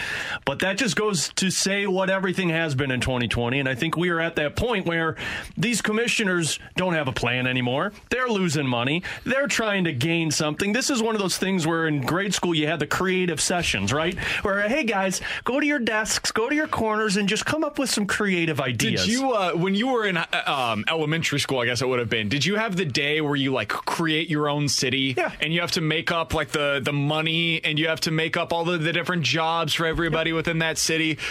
We used to do that in grade school as well. I feel like that's what these leagues are doing now. They're making up their own money as they go along. They're making up slogans for the city. They're making their own city name. Like, they're just switching it all up as we go here. And everybody's like, okay, yeah, this is perfectly normal. This is Rob Manfred world. That's what this is. This didn't even make, like, massive headlines yesterday. The entire landscape of football might be shifting before our very eyes. Instead of a team playing for a 1 seed, which is a really big deal right now, big deal. Currently, a really big deal. You get a bye week right now based on the current way that the playoffs are set up. And so, like, the Chiefs, for instance, and the Steelers, the rest of the year, they're jockeying for position for that number 1 seed in the AFC. In the NFC, it's the same thing between the Seahawks, Cardinals, Bucks, and Saints and Packers right now. They're all jockeying to get that bye week because that is so valuable in the NFL playoffs. Well, if they go to this, it doesn't matter if you get the 1 or the 2 or the 3. It's all the same. You're all playing in that first round on Wild Card Weekend now. So the quicker that we can have a little bit of a heads up on this, and I say for us, it doesn't much matter, I guess, for us, but for these teams, I feel like that's a really big deal on how you're going to approach your schedule over the rest of the season. How many teams currently make the playoffs? 7 in each conference, so 7 14 in total. each conference. They just switched that up this year. What are they talking about adding? One more team? One more team to each conference. So 8 in each conference. Yeah, so it'd be 1 versus 8, 2 versus 7, 3 versus 6, and 4 versus 5 in that first round. Same thing we just saw from the baseball playoffs. The wood is burning right now between my ears. But look at the NFC East. That is just crap on crap. And the NFC North, for all intents and purposes, that's crap too, except for the Packers. I know the Bears, people argue, well, they're 5-3 right now. Yeah, that's smoke and mirrors right there. So basically, where are you going to get these 8 playoff teams? So let's go through this really quickly. It's just, so you'd have let's go to the NFC, because that's the one where they've got the division that doesn't even deserve to make the playoffs at this point. No, not one team deserves it. Well, I wonder if they could do that. Say, you guys just stink so bad, nobody... You're opting out of this playoff plan. Yeah, you're out. So heck, we're winging it anyways. You've got one team from that division, unfortunately, that is required to make the postseason, so that'll be one. And by the way, they're going to be hosting one of these games against one of these other teams. If I was the Eagles, I'd be like, you know what, guys? It's been a good year. No, we're not doing this. It's like the 5-7 college football team that can politely decline the ability to play for a bowl game. For a bowl? Yeah. The toilet bowl? Can't wait to watch that team host a playoff game. So the Packers are almost certainly going to make the playoffs. The Bucks are almost certainly going to make the playoffs. The Saints are almost certainly going to make the playoffs. You expect that the Seahawks and the Cardinals would both make the playoffs. So that puts you up already to 6 teams. Then you basically got 2 more spots. The Rams, the Lions, and the Bears are probably your top contenders. Well, you haven't put the Eagles in yet. Well, I've already had the NFC East. What about the Vikings? Oh, you did? Okay, never mind. I guess the Vikings could get in. They're currently 2-5. If they do what they did this past week against the Packers, I mean, they could be a 500 team that makes it. So that's what you're looking at, Jamie. You're basically, there's one spot at the very end that's up for grabs in the NFC. So who did we say here? We got 3 more spots, right? So you've got the NFC East winner, the Packers, the Bucks, the Saints. You've got the Seahawks and the Cardinals from the NFC West that are almost surefire that will make the playoffs in some capacity this year. And then got 2 more spots, right? Yep. Between the Lions, Bears, and Vikings. Oh, boy. What about the Rams? Did we say them? Rams could also make it in there as well. You basically got a few teams that are fighting for that last playoff spot. Really, it's that last one that is up for grabs in the NFC. That's gross. I mean, it's not a whole lot of exciting teams that are up for that 8th spot, but if you're the NFL and I tell you, hey, you can make an extra, I don't even know what it would be, but let's call it $10 million by having this extra game that weekend. I mean, go for it. I got no issues with it. It is what it is in 2020, but you just need to make sure that you know it soon, because some of these teams that are actually going for that 1 seed, if they know that there's no advantage of having the 1 seed, well, they're going to treat some of these games differently down the stretch. The game between the Steelers and the Ravens coming up, that is a throw everything at the wall to see what sticks game if you are the Steelers. Like, that is a kitchen sink game because it can win you the 1 seed in the AFC right now. If it's not that, well, then you're going to hold a little bit back because then when you get to the playoffs, you want some of that to be able to throw at whoever you play in the first round and then into the second round of the NFL playoffs. Well, and injuries play into this too, right? Because if you have some guys that have some bumps and bruises or some slight strains of muscles here and there, well, what the heck would you play them for if there's really no big advantage, right? Make sure that guy's healthy for the playoffs. And, you know, when I look at the AFC, I actually see some compelling matchups that could happen because even their bottom of the food barrel here, which is Jacksonville, even Cincinnati, you'd see Joe Burrow if he was ever to get in. And I know that's a big stretch, guys. And the Jets, well, that's just a no-brainer there. But apart from that, like, there's some games to be had. The NFC is struggling, though, man. The bottom half of the North and certainly the entire NFC East, that's not providing me with much interest. If they go this route, do you guys agree that the Bills, Steelers, Ravens, and Browns from the AFC North, the Titans and Colts from the South, and the Chiefs are all locks to make the postseason in the AFC? Because that's 7 right there. Yeah, I would say that. So you're basically looking at everybody else, the Raiders, the Broncos, the Chargers, the Bengals, and the Dolphins, all kind of fighting for that last spot in the AFC playoffs. I'll tell you this, it's exciting, at least in my eyes, because if you're putting a couple of teams in there, like, not talking about the NFC East winner, but if you get a Vikings team that makes it in there, that's 5-6 victories, and they're going up against a team that you have all expectations is going to beat them, it creates some interest. Yeah, like the Packers? Yeah, I mean, look what they just did to the Packers. I know. But the AFC is more of the matchups like, you know who's going to win, right? Like Steelers, okay, Steelers are going to win. The NFC at least creates that intrigue of this is a crapshoot and we'll find out what happens at the end of it. Yeah, I see the Cleveland Browns. I could see them upsetting the apple cart. If the Dolphins were to get in, even the Bills, you know, they'll probably finish first in their division, but you just don't know what Josh Allen's going to do. I feel like there's only 2 teams that I know really well in the AFC. I'm pretty confident they're going to make it far into the postseason, and that's the Steelers and the Chiefs. Yep. I could see any of the others. They're all kind of in that same mix to me. Like, I wouldn't be shocked if the Titans beat the Ravens in the postseason again. It wouldn't shock me. I could see that going either way in one of those games. The Bills, if you were telling me that the Bills lost to the Colts, that wouldn't shock me at all in the first round of the playoffs. So there's a lot more up in the air in the AFC for sure. 65780 is the Air Comfort Service text line from the 618. Hey, idiot, you still want the home field after the first round. That's why it's important. Sir? Yeah, you want the crowd to take the other team out of the game. Most of these teams don't have fans in the stands right now, and the ones that do, it's like 20% capacity. The Dallas Cowboys have fans in the stands, if that tells you anything. Home field doesn't mean a whole lot right now. They're almost sold out, dude. With Jamie Rivers and Alex Ferrario, I'm Brandon Kiley. We'll dive into the junk drawer coming up next on 101 ESPN. We're back to the Ribs and BK podcast on 101 ESPN.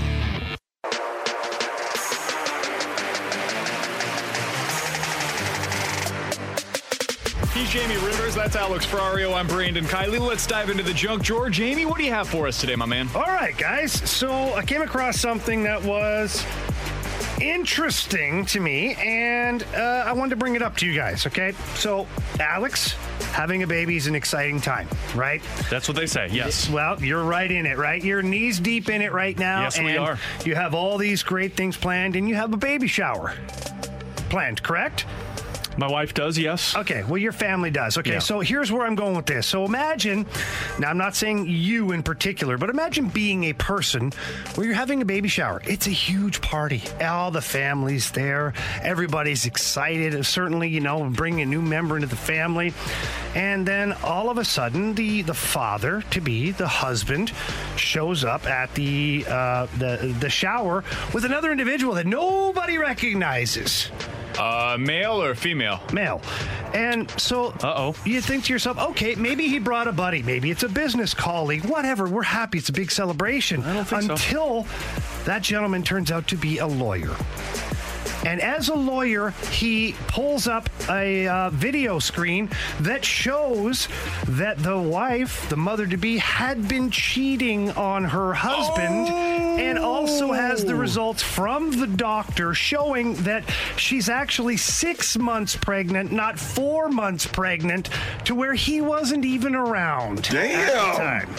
So can you imagine at this point, all of this breaking loose, and then the best part, the guy who is the father that's busted on the video, he's sitting right behind the mother-to-be's dad. This is like a mobile Maury show. Yeah. This is incredible. Dude, you are not the father. Oh, and my at God. that point, people lost their mind and started throwing cake and things at the individual who was the cheater and father-to-be, so much so running him out of the party while the husband, I guess maybe the former husband at this point, the not father-to-be, stood there answering questions with his lawyer. I think it's a 2 to tango. If it's not just the guy, I think the female's involved with this one as well. I understand. Holy cow. I understand. But that guy did end up, he was the supposed father-to-be's, friend. Serious question. If I'm attending the party and brought a gift, do I get that gift back?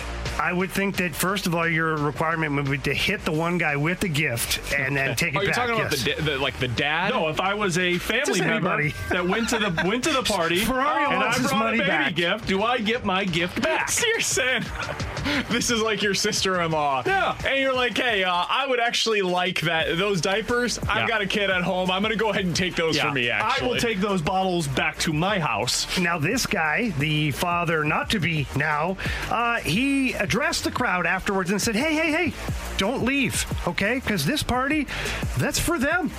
Obviously, it's not for me now, but we should have the party for them. And that's when people went kind of nuts and started throwing cake and stuff at the best friend that is not so much of a good friend. You can't come back from that. No, right? no. You can't come back from that. It's done. Well, there's two parties, right, that can't come back from this. First of all, the wife, who is having this child now with another man. That marriage is probably done. And that's for a her no-go. entire family, too. So it's not like, oh, well, he was a jerk. That's the other thing. No. The other one that cannot come back from this is the husband who thought that it was his child. He's not coming back from having this conversation publicly, bringing his lawyer to the baby shower to show, hey, I got the receipts. What this a ain't move. mine. I think he is coming back. I think it took some serious cojones, like the size of church bells, to do this in front of this whole thing. Oh, I got no way. I'm saying he's going to get the sympathy date after this one. He can't come back from that. No, from everybody else. Oh, sure. But what I'm saying is you can't go back into the marriage. Oh, no, God, no. And the families are done, too. Absolutely. Like your family's not speaking to her. Her family's not speaking to you. Unfriending them on Facebook. It's this done. is Romeo and Juliet type of stuff where you've got family wars going on now. Like you just started. Instead of being like the thing where you two are coming together among the fighting families, no, you just started the brawls. No. I wouldn't have brought a lawyer. I would have brought like a pro fighter or something like that just to go at the guy. He wanted legitimacy to this, and he wanted like the official documents, and he wanted to be the shock value that it was. I think he succeeded, gentlemen. I would have called Jerry Springer and said, can you please come to this event with me? That wouldn't legitimize it, though. People be like, oh, come on. 65780 is the Air Comfort Service text line from the 618. BK, you can't even change a tire. No way you're confronting anyone. I don't even know what this is in response to. I don't know what did you say you'd confront him? You didn't say that. I would never pretend to fight somebody. You're an innocent bystander. You just got clipped for no reason. I don't understand. I mean, he's right, but you didn't have to text it in right now. My junk drawer story that I'd like to bring into the fold today, this was just posted out on Instagram. Juju Smith-Schuster posted on Instagram, he has been fined $5,000 by the NFL, and he posted the story of his fine, or the letter from the league about why he was fined. Quote, specifically, your stockings failed to cover your lower leg. This dude was fined $5,000 because his socks were too low? When you show those calves, it gets risky. Apparently, he and James Conner were both fined for not wearing socks that went high enough. And my guy, Frank Gore, has also been fined in the past $10,000 for wearing his socks too low. That happened in the NFC Championship game. That's because they're the original socks he wore in 1927. Well, this was back in 2013, so it was almost a decade ago, which is wild. To what reason are we fining them? Like, This why? is ridiculous. Is it a dress code? Because I know basketball players get technicals if their jerseys aren't tucked in. Yeah, hockey now has the Gretzky Ovi rule where you have to have it untucked. Yeah, and the penalty when you lose your helmet. So, I mean, like, is there some reasoning? Now, OBJ, when I watched that game where he just got hurt, he had a big part of his leg exposed because I was like, what is on his leg? And they were tats. So why is he not fined? That's crap. Marcus Peters wears short socks like every week. I can always see his legs. All right, well, now you're being I didn't know you were looking. Now you're being a snitch. The reason why I can see them he's looking is, at my calves. Let me explain this. Right, the reason why I look at them is because they're very skinny chicken legs, very much like mine. It reminds me of myself. So you and it makes say, me hey, feel if he good. could do it, I can do it. Makes You me just feel picked good a that fight. he's up there. You just picked a fight. Legion of Boom are coming for you now. Good luck with that one. I have no idea. He's Jamie Rivers. That's Alex Ferrario. I'm Brandon Kiley. Speaking of hockey, the Blues, the key to their success this year. Is it Jordan Kyrou? We'll talk about that coming up next on 101 ESPN. We're back to the Ribs and BK podcast on 101 ESPN. He's going to have to find a way to become productive to play in that role. But my goodness, what an opportunity that he has potentially in the top six if they decide that they want to put Braden Shen at center and keep the centermen as Shen, O'Reilly, and Thomas. I mean, Jordan Kyrou's development is a huge key, potentially, for the Blues to not have to go out and make a move and then give them some lineup flexibility and depth. How important is Jordan Kyrou to this team this year? Well, I said before the break, is Jordan Kyrou one of the Blues' keys to success? And 65780 is the Air Comfort Service text line from the 314. Yeah, Kyrou is like the 15th key to the Blues' success, so he's one of the keys if it's like a custodian's key ring. I appreciate that. That's not fair. Okay, now, in fairness to the texter, that's what he's been. Okay, and I think that that's the whole point behind this is that Jordan Kyrou has been that one of 15 keys on the custodian's key ring. But to Chris Kerber's point on the intro there, this is a big moment for Jordan Kyrou. And I've said this before. Right now on paper, it reminds me a lot of a guy named Ty Ratty that the Blues had, which was he was a dynamic scorer, a French-Canadian kid, come in, all these skills, and it just never translated to the NHL game. Now, I do think that Jordan Kyrou is more talented and a better overall player than Ty Ratty, but for loose comparison's sake, this is why this season is so big for Jordan Kyrou. And right now, guys, last time I checked, Vladimir Tarasenko is injured.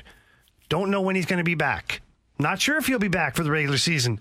If so, there's a spot up in the top six that's available for somebody who can reach out and grab it. Sammy Blais not that guy. You go down the line. Zach Sanford, he's going to probably be with O'Reilly and Perron. You look, there's not a lot of options, I guess is what I'm saying. You're not going to take Klim Kostin and right away plug him into the top six. So who's your guy? Jordan Kyrou. He's done everything at every level to be that guy except the NHL. And that is exactly what Doug Armstrong told Jeremy Rutherford in a story just the other day that I saw over on The Athletic. This comes from Doug Armstrong. Quote, "This year there's no injury. He's not rusty, and he's not working his way back in. That's all gone now. So that's a young player that we need to see how he's going to perform. He's been an in-and-out type of player, a player that we needed, or who needed, rather, the misfortune of other people so that way he could get his opportunity. We're trying to eliminate that need for misfortune, and that's another level that he has to take. I'm hoping he's at the point now where when I talk to Craig Berube about his lineup, I never have to wonder if Schwartz or Shin or Perron are going to play. I'm hoping Kyrou is in that category now. That's what that I'm never wondering, is this guy going to be the guy sitting beside me in the press box on any given night?" The most important thing that I heard there, and I've lived it, is trying to eliminate the need of misfortune to another player. I've lived it where I've been the extra guy and you're the great teammate and you love your teammates, but you're like, it's awful that you're kind of pulling on this string of hoping somebody doesn't play well. You're never hoping for an injury. That you'd never do. But bottom line is you're waiting for somebody to screw up so you get your chance. Now, the problem with that is It's a high-stress situation then when you get plugged back in the lineup and you're Jordan Kyrou, because right away you're not getting top 6 minutes. You're getting third or fourth line. You've got to do something with that 7.5 minutes that you're being given, which is out of your wheelhouse. So now the comfort, if he can get that confidence from Craig Berube and his staff, the comfort of getting a chance to play regularly with these guys and getting into a groove, that's going to mean a lot for Jordan Kyrou. And I hope, Alex, that it brings out the best in him. It has to. I mean, you said this is a big year for Jordan Kyrou. I think this is the year for Jordan Kyrou, because if you don't make this top 9, crack this top 6, your NHL career, at least with the Blues, is over. You might be on the fast track for an everyday AHL player like Ty Ratty was. You'll get a shot on another NHL team like Ty Ratty did, but it's not going to be long. And look, Jordan Kyrou is already fighting against the grain because he is the opposite of what the NHL is right now. I mean, we just saw the Tampa Bay Lightning win with a heavy physical brand of hockey. The same with the St. Louis Blues, the same with the Washington Capitals. You got to go back to the Chicago Blackhawks to when they won, that had those speedy forwards that were implementing a effect to an NHL Stanley Cup championship team. I think a lot of this rides on Doug Armstrong too, and I think there should be some concern about Kyrou because, you said it, Rivs, no Vladimir Tarasenko, which means you're relying on all of your scoring from Schenn, Schwartz, Thomas, Perron, O'Reilly. You got to have something other than that because Blais hasn't given you the hope. Sanford hasn't given you the hope. Sundqvist and Barbashev are middle tier. You might waste a year of a Stanley Cup window by hoping Kyrou turns into a point producer if you don't go out there when you have the option to go get a top 6 forward who can score. This reminds me so much of the conversation that we were having 6 months ago about the Cardinals outfield. It really does. I can't stop hearing in my own head the comparisons of Tyler O'Neill and Lane Thomas to what we're talking about right now with Jordan Kyrou. He's about to get his opportunity, and it doesn't have to end the way that it did with Tyler O'Neill and Lane Thomas. We aren't super excited about them moving forward now because of how they played this year. Kyrou could do the opposite. It's possible that Kyrou takes advantage of his opportunity the way that eventually Dylan Carlson did for the Cardinals, and he takes it and runs with it. And now going into the later portions of the season or the postseason or going into next year, you're super excited about what Jordan Kyrou is going to bring. That's absolutely out there for him. But it reminds me so much of, hey, it's about getting these guys an opportunity. We need to find out what we have here, and this is the chance to do it. The Cardinals found out what they had in Tyler O'Neill and Lane Thomas. Now it's up to the Blues to do the same, figuring out what they have right now in Jordan Kyrou. And one thing to remember here, guys, is Jordan Kyrou was one of the best players available for the Blues to draft. At that point in the draft, Jordan Kyrou was projected to be there. So not just Doug Armstrong, other people in the NHL and the hockey world deemed this guy to be a really tremendous prospect for whoever drafted him. He still has that ability. Now, yeah, Alex, to your point, you're right. The NHL, as far as a championship team, is trending towards some heavy forwards. But the Blues have that. Mm-hmm. They have that, right? And what they don't have is dynamic scoring. And I'm not saying Kyrou can be that guy, but when is the last time the St. Louis Blues had an 80-point player? Pavel Demitra. Yeah, Pavel Demitra. Guys, that's a long time ago. Yep. So Doug Armstrong's theory of death by 1,000 cuts, it has to be that. So therefore, Jordan Kyrou has to be able to contribute. He has to be one of the cuts that they're able to provide. You got to be a 15, 20-goal scorer on this team. And I know that's asking a lot, but that's what you were viewed as when you were selected. And you said that he was the best available. He was. But it's interesting because 2 picks later, a identical player to Jordan Kyrou was selected by the Chicago Blackhawks, and it was Alex DeBrincat. Small, stocky guy, fast, can score goals. Look at what DeBrincat's done. Look at what Kyrou's done. And I get the argument. You got Kane and Taves. In fairness, DeBrincat's had the premium ice time with some great all-world players. I agree 100% on that. But now he has that. Before he didn't. Before he didn't have O'Reilly, he didn't have Schenn. But it's also putting him in the position to succeed. If he's on the 4th line, that, to me, is signal of the end of Kyrou because they don't view him as a top 6 forward. If he's playing top 6 minutes, he's got to become an Alex DeBrincat. You know what else is important here? It's the end of his entry-level deal after the end of this season. This is it. This is his opportunity. Now they're I would imagine restricted free agency or something of the sort will be. They'll hang on to his rights as long as they want to. He's 27, 28 before he's unrestricted. But this is the end of the guarantees in the contract. And so if the Blues after this year wanted to move on, they could, if they decided that that's the route they want to go. And we have no idea what the money situation is going to look like for these teams moving forward. But Jordan Kyrou is going to get his opportunity. He deserves his opportunity. This is his last best shot. It's his last best shot. He's going to get that chance to be able to play with better players. He's going to get the ice time. He's guaranteed minutes. All of it is there for the taking. Now he's got to go prove it. Just like with the Cardinals, they gave an opportunity to Tyler O'Neill, a big one. It was his chance to be able to go out there and take it. He didn't. Then Dylan Carlson eventually did. Don't be the guy that can't go out there and take advantage of it. Go take it from him. Go take what they're giving you and run with it. That's what's in front of Jordan Kyrou for this upcoming season. With Jamie Rivers and Alex Ferrario, I'm Brandon Kiley. It's 1:16. Your time check brought to you by Clarkson Jewelers, an officially licensed Rolex jeweler. Let's dive into some NFL quick hitters, including there was a running back a couple of weeks ago that was getting a heck of a lot of hype for MVP. There's a more deserving running back for MVP right now, and he's getting no hype. Tell you who that is coming up next. We get some NFL quick hitters on 101 ESPN.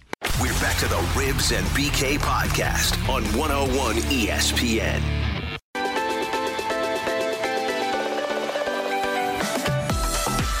He's Jamie Rivers. That's Alex Ferrario. I'm Brandon Kiley. Let's dive into some NFL quick hitters, and let's start with Alvin Kamara. Because, guys, a couple of weeks ago, Derrick Henry was the talk of the town, right? The Tennessee Titans were exciting. They were fun.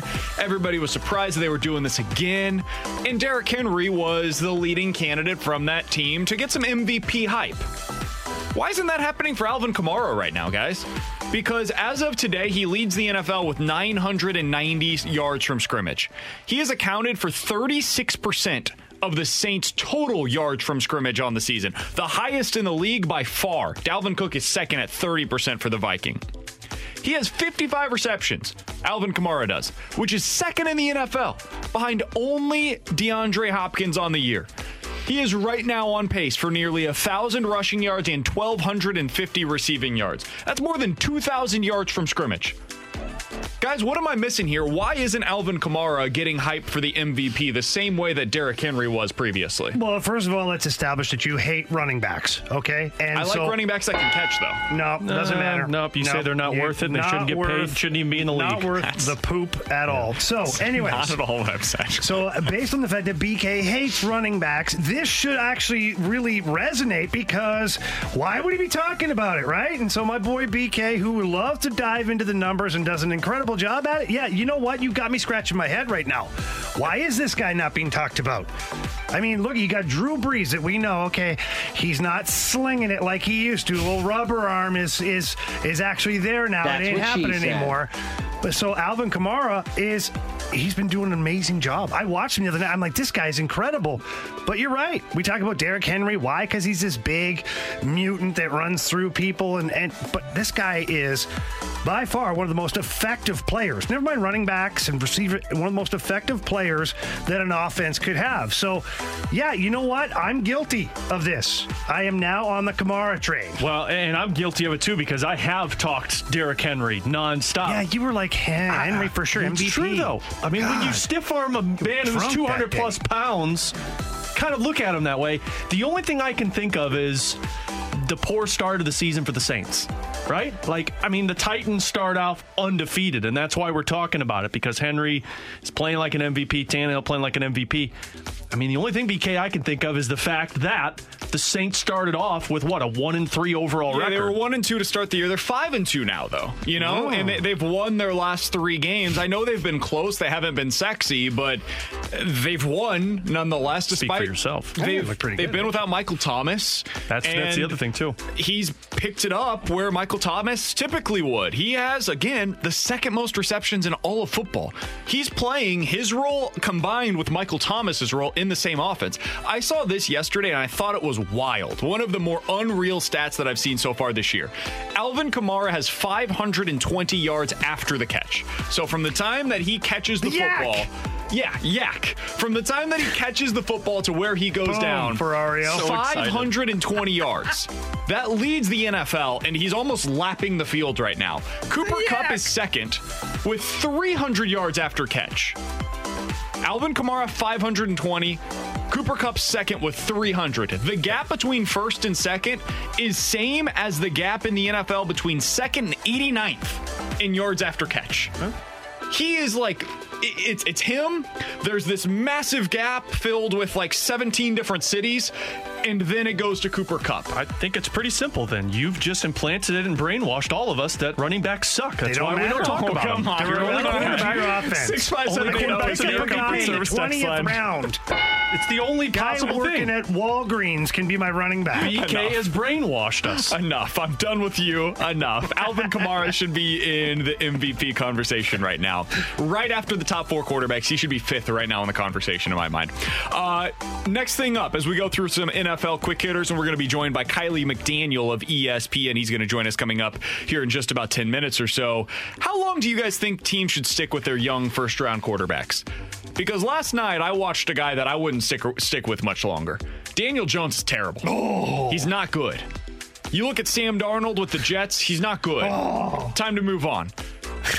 And I'm really asking this because with the Dolphins, there was a report that came out after that game on Sunday that apparently they are trying to evaluate Tua right now to decide what they should do in next year's draft. I don't know if you guys remember, but they got the first-round pick from the Texans, so they're going to have potentially a top 5 to 10 pick in next year's draft, and they're wondering, do we consider a quarterback in the first round with that pick? We need to find out what we have in Tua to know one way or the other. How long do you feel like these guys at least deserve before you even consider moving on from them? Well, first of all, Dolphins, sober up, okay? You cannot possibly be doing that to Tua right now. Why? What if there's another guy who's a franchise quarterback? Oh my God! Then how long are you going to play this game? How long are you going to play this game? Until you find the franchise. Why did you take Tua? Because you thought he was. And I guess he didn't predict the Texans to suck so bad. That's the big thing. Right? I mean, the Texans right now, if the season ended today, would have the 4th overall pick. Okay, well, now I see what you're saying, but I still think that that's kind of ridiculous. Because Tua was predicted to be one of the most talented players coming in, especially at that position. And now Herbert has, surpassed him. And Joe Burrow was always ahead of him in my books, but he's still somewhere sandwiched in the middle of all that. So, anyways, back to the original question. I think 3 years. I think 3 years is your window on these guys. Like Baker Mayfield to me is still a question mark. I'm still on the fence with Baker Mayfield. I think that watching a lot of guys break down video on TV, they do a great job of showing where he's deficient and that it hasn't gotten better. If these players don't get better continuously every game, every month, every year, then you have to wonder if he plateaus that early in his career, a second year or third year guy, to me, you got to move on. So I think 3 years is the magic number. And if they're really, really bad, then 2 years, you cap it at that. But I think that's it. After that, 4 or 5 years, you're hanging on too long. See, I don't know if I would put a number on it. I think it's tied into the coach. I think if you find yourself a head coach that you feel like you could build a future with, then you stick with a quarterback until you find out if the quarterback can't play. I mean, look at what the Rams did with Jared Goff. I mean, Jared Goff was like, okay, is this guy a drop? Like, should we move on? And then Sean McVay comes in and he turns the guy around. The same with Pete Carroll and Russell Wilson. I think when you look at teams like Miami, who, BK, you said the other day, you love the Dolphins head coach. And then you look at the Browns, who have gone through how many head coaches before I they like found the current someone. one, though. I like Stefanski. And I think that gives you the shot to actually view Baker Mayfield. So I would tie it into how long you put the leash on the coaching staff. That's a really good point there, actually, Ferrario. And I think that there's... Come on in, Ribs. It's warm. There's The kind water's of a nice. sliding scale here. If your guy is just trash, I mean just awful with no signs of hope, Daniel Jones, you can move on from him after a year. I love Josh Rosen coming into the draft. I was just wrong. He wasn't good. He was terrible for the Cardinals, and they knew it after the first year. This is not a good situation for him to be in, and they decided Kyler Murray is the guy, and they paired him with their coach who believed 100% in Kyler Murray. If that's the case, I got no issues with you moving on after one season. If they do show some signs, though, some flash, and I think Daniel Jones showed enough last year that he deserved a second season of evaluation, you give him 2 years. Baker showed a full season almost of being pretty darn good. He broke the rookie record for touchdown passes in a season. Yeah, but I think teams figured him out then. I'm with you. And so that's when you get 3 years. So there's kind of a sliding scale of, okay, if you show something like Baker, you get that 3rd year of true evaluation. If you show at least a little bit in your 1st year, you deserve that 2nd year of evaluation. If you're awful, I'm good with moving on from you after 1 year.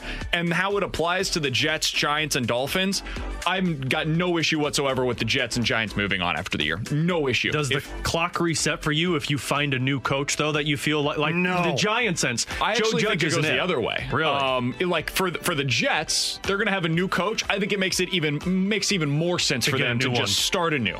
Just get a whole new culture in there, new coach, throw the Bears new quarterback. Sure. New coach, no, new quarterback. Giants are a little different because they've got the coach. If he believes in Daniel Jones, okay. Yeah. You go down with the ship, I guess. But I would personally say Daniel Jones has shown you enough at this point. He's not the answer. He's not. So go get the guy that is the answer. If you think Justin Fields can be that, go get him in this upcoming draft. Same thing would be true, of course, of Trevor Lawrence if they end up with the number 1 overall pick instead. With Jamie Rivers and Alex Ferrario, I'm Kylie McDaniel's an ESPN baseball insider. What does he think about this upcoming market for free agency? How long is it going to take before we actually start seeing some signings in baseball? Well, that's Kylie McDaniel when he joins us coming up next on 101 ESPN. We're back to the Ribs and BK podcast on 101 ESPN. The only thing you have to get right, the only thing, like you can mess up the entire SportsCenter update, Ferrario. The only thing that is required is you make sure to thank our friends over at Shane Co. And I gave him the shout out at the end. The problem was, you guys, I don't know if you deal with this, when you hear somebody say a word and then you're ready to talk, that word is stuck in your head. And I heard Ribs in the commercial, we were talking about something with the Stanley Cup, and he said Stanley, and of course I go into it and it's a Stanley Cup update. Oh, jeez. The funny thing is, I got to give Alex his props here. He's seriously incredible at those updates, but it's like hero or zero for Alex. Yeah, it's win or lose. There's no in between on this one. So speaking of phenomenal, Kylie McDaniel does a fantastic job over at ESPN where he is a baseball insider. You can give him a follow on Twitter as well, at Kylie McD. Joining us here on 101 ESPN via the Brown and Crouppen Celebrity Line. Kylie, always appreciate the time, man. Sorry about the shenanigans coming in. How you doing today? Doing pretty good. Do you want me to audition for the new update guy, or how you looking there? Take it, Kylie. Take it. Well, Ferrario would be happy to have you fill in. We'll have you on as a guest instead. So let's talk about this free agent market, or whatever we want to call it, the cold market, if you will. What's going on here? How long do you think it's going to be before we actually see any real movement with this free agency market this offseason? I mean, it's hard to say, because so the situation we're in right now is obviously teams lost money this year. Some teams lost a ton of money. And actually, one of the interesting things that I'll be writing in the next couple days at ESPN.com is a couple agents have told me that they are hearing that Tampa Bay might be one of the teams that has the most money. And it makes sense if you put together all the pieces, which is teams are losing essentially they're losing some of the TV money because they played fewer games, but they're still getting the playoff money.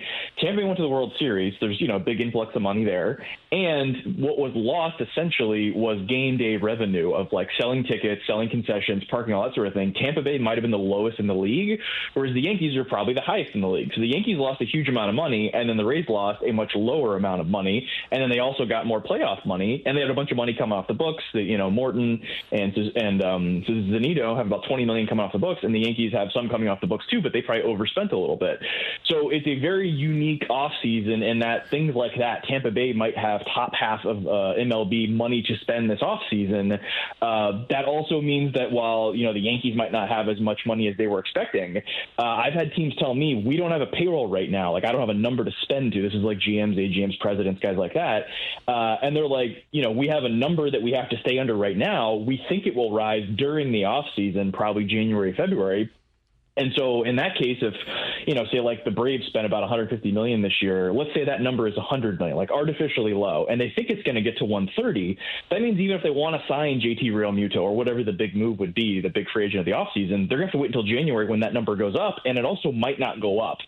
So projecting the top of the market is, well, you assume those top 3 or 4 guys will get their money. It's possible even they have to settle for one-year deals. And then even if that money comes, it'll come later. And then is it the 6th best guy has to settle for a one-year deal too? Like, it could be really ugly and take a really long time compared to other off seasons. Kylie, you mentioned Tampa Bay and that they could have, an excess of money. Doesn't mean they're going to spend it, but they'd have that option. Is there another team in Major League Baseball that could be, the salmon swimming upstream and doing something different than the other teams? Like I mentioned earlier on the show that I look at the Mets. You got a brand new owner and a great market there. Could they be a team that swoops in and starts signing guys or getting guys through trades and adding payroll while most teams are trying to dump payroll? That was the example I was going to give before you finished your question. They are interesting because, they have the richest owner in baseball, but it's like $10 billion richer than every other owner. And I think he's has the same net worth as the bottom 10 owners all put together. And obviously how much money the owner has doesn't necessarily map exactly to how much money they spend. But in this case, he bought the Mets. He has said privately and has sort of, gotten around baseball, he wants to make the Dodgers of the East Coast. And if you look what the Dodgers did, until they could make a scouting and development machine and, get their Seagers and Will Smiths and all these guys coming up all at once, they spent money to make the team good in the short term to compete, and then sort of offload that money as those guys become bad values, bring up their own guys. There's an interesting parallel with possibly looking at, DJ LeMahieu, Springer, Real Muto, Trevor Bauer, a lot of guys that, if there's an offseason to be entering with a bunch of money to spend and holes to fill, you're going to get the best values from the team perspective this year. And so walking in with a new owner and something to prove, if they just jump in right now and start giving out, market level offers, they'll just get whoever they want. But obviously there's only, 25, 28, whatever the number is going to be this year, roster spots. So there is some limitations, but yeah, that's the one everyone's keeping an eye on. ESPN baseball insider Kiley McDaniel joining us here on 101 ESPN. All right, Kiley, I want to ask you specifically about the Cardinals here because, we don't really know what to expect. I would imagine this is the case, as you said earlier, for most teams, but we talked to team president Bill DeWitt III the other day on the show, and he basically said, hey, if you tell me how many fans we're going to have in the stands next year, I can kind of tell you what we're going to be able to do. The problem is they probably aren't going to have that answer for a while, like you were saying earlier. So if you're a team like the Cardinals and you already have $130 to $140 million in payroll obligations going into next year, how in the world can you improve this roster over the next couple of months to be able to improve an offense that has just been dormant for the last couple of years? It's essentially impossible if those are the parameters you're working within. You could argue that, aside from the teams like Texas who just built a new stadium, the Angels and Cubs who just invested in the area around their stadium and took on a lot of debt, teams like Houston that just spent to the top of their payroll, and then obviously COVID hit, those are the teams that are kind of in the most trouble in terms of they basically were assuming that they were going to keep making money at the same level to cover what they had spent. The two teams in biggest trouble would be the White Sox and the Reds because they went from not very good to signing free agents trying to go for it, and they just signed everyone right before COVID hit at market rates, including extensions for their own players. So it's everybody's getting paid probably double what they would sign for right now, like Yasmani Grandal, Eloy Jimenez, Mike Moustakas to Cincinnati, all those kinds of guys. And so those sorts of teams, they're just out of money and they're just stuck with what they got for the next couple of years. Now, I mentioned Atlanta. They are owned by a corporate entity that is in some trouble. And I bring all this up because I think St. Louis, while not exactly in those specific situations, they are not going to run a $200 million payroll, but they were sort of running as though they were going to have full stadiums. That was sort of the thing that propped up their payroll to the level that it was. And there's obviously some, you probably call it bad money, in terms of guys like Dexter Fowler that are due some guaranteed money that aren't impact players. And so the way you would work around this would either be to trade young players to then go get veterans to fill in holes, which I don't think is a good long-term solution. It's not really going to solve anything. Or it's to dump some of your existing money, which there is no market to dump money. And if you want to look at the trade market as a way to just swap out, players, but fill some holes, there's a chance the free agent market could be the guys, the 6th or 7th best free agent like Marcell Ozuna might be signing a one-year deal for $18 million. So whatever money you have, it could get someone better than the trade market would allow. And so this is why most teams, I think the Cardinals are included, are essentially paralyzed because the guy that they need to make their offense better might be available on a one-year deal with very little risk for the amount of money that they have to do this, but nobody wants to do anything until they know what's going on. And like you're saying, this is all tied to attendance and how many games there's going to be. And I talked to one assistant GM yesterday, and he was basically saying, like, yeah, that's an issue, but if we think it's going to be less than 50% capacity the whole season, each individual game is going to be operating at a loss. So in some cases, a smaller amount of games may be better in terms of revenue. And we're probably just going to, do you play a ton of games and lose a lot of money, or do you play a few games and lose a little bit per game? Like, it's not necessarily that different. So teams just have to kind of guess almost based on how, COVID recovery is going around the country and just assume that will map to, what the revenues are going to be. So it's not even like there's, January 1st, we're all going to know the answer. Like, there's not really a day. So I think everyone's going to sit and wait and maybe hope that, Steve Cohen buys the Mets and then starts doing stuff and sets the market. And then everyone knows what's going to happen after that, but no one's done anything yet. Kylie, I got to ask a follow-up on that because I'm watching the NBA negotiations take place right now, and the owners and Adam Silver are basically saying, can we please start early? Can we please start early? Because we've got $500 million on the line. We got to get this thing going as quick as humanly possible. The NFL is basically saying, oh, you tested for positive for COVID? That's fine. Go play. Go get this game in, and we'll figure it out later. The NHL is trying to get as many games in as they possibly can to be able to get their TV contracts done. And then I hear you say, and I've heard certainly owners say this as well, every game could potentially cost baseball money, and there were owners this year that didn't even want to play the season. How is baseball that far behind these other sports in terms of their non-game day revenues, the non-gate revenues, that they're actually losing money by playing these games? I guess I'm really confused by this, and if you have any insight that you could provide on that, I would really appreciate it. Well, some of the reporting from Woj and Zach Lowe, I guess we'll call them colleagues, has been the same issue with the NBA as MLB, which is, I forget what the break-even number is. I'm not sure anyone actually knows what it is, but let's just say it's going to be 25% capacity for the next 12 months. And so we know what the sort of attendance upside is for the whole season. They were saying the issue with the NBA is they think they're going to lose money on a per-game basis. And you might say, well, what about the Lakers have a really big, local TV contract, or, is there some way around this?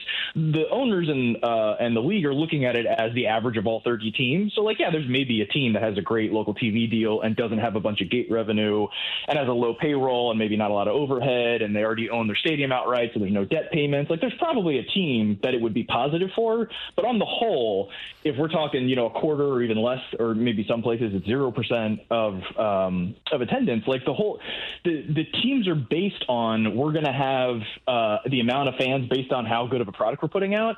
And there's been some quotes, sort of blind items, if you will, from owners basically saying we got a little too fat off the land. We just assumed that we were going to be at 80% capacity with the same TV deal and all that kind of stuff forever. And so some teams are looking even as far down as we have 15 guys in our R&D department doing stats. We just assumed that was the right amount for, getting 2 million fans a year.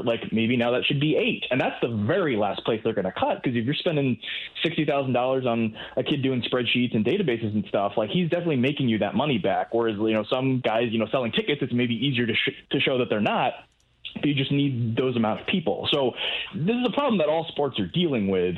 It's a little unique in other ways with baseball because there's not already a split between the owners and the players based on the revenues. So they have to fight over the split and about how to make the pie bigger, whereas the other sports already have an agreement that whatever the amount of money is, we're going to split up this way. So, and baseball also has the CBA coming after this year. And then one last thing to bring up is next offseason's free agent market is probably the best in 10 years.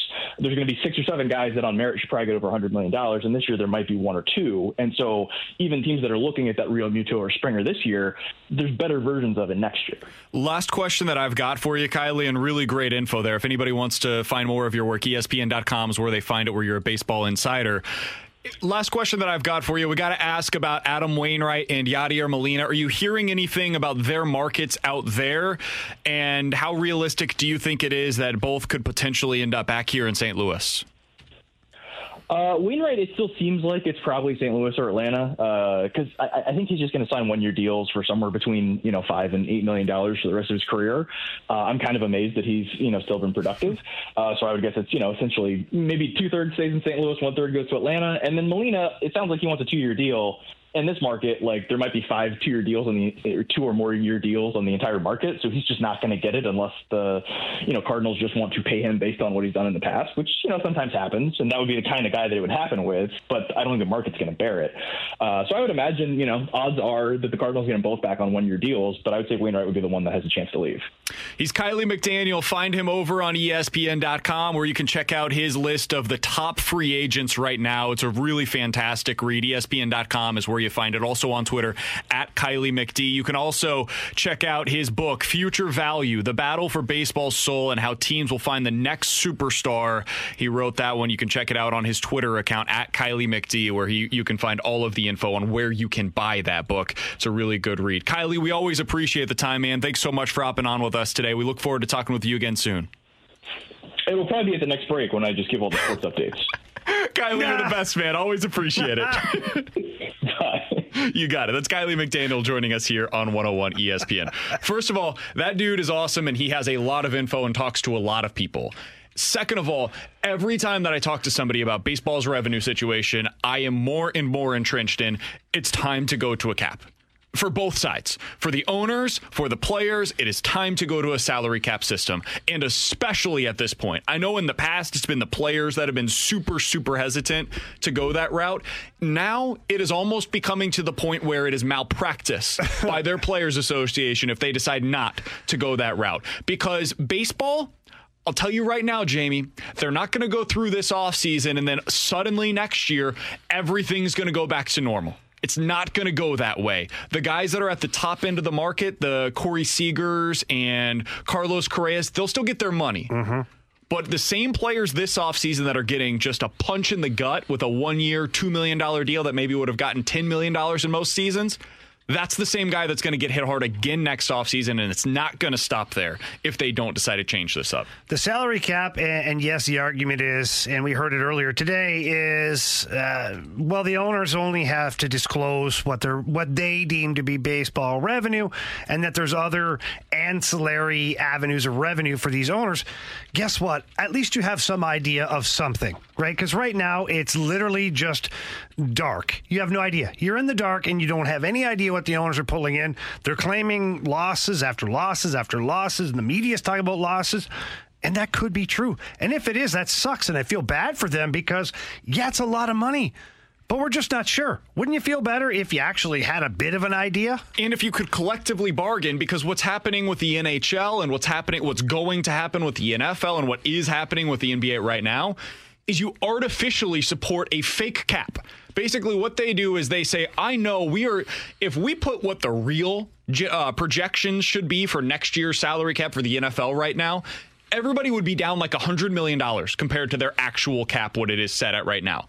What they're going to do is they're kicking the can down the road. Yeah. And so they're pulling from future years' revenue that's going to be what they're eventually going to be able to make. So they'll artificially keep it lower in future years so that way they can support it this upcoming year. They'll take on basically loans to be able to pay this now. They'll do good business? And then in the future, they'll be able to pay that off over time. Major League Baseball is just saying, forget all of that. There is no artificial crap here. We're just going to kick everything. We're going to take everything on the nose now. And then later on, whenever we've got the money, we'll get it to you eventually. It's a terrible situation for players. Absolutely awful out there right now. So huge thanks to Kiley McDaniel for hopping on with us today. Plenty to react to for tomorrow for us as well. With Jamie Rivers and Alex Ferrario, I'm Brandon Kiley. We'll cross things over with the Fast Lane coming up next. We're back to the Ribs and BK podcast on 101 ESPN.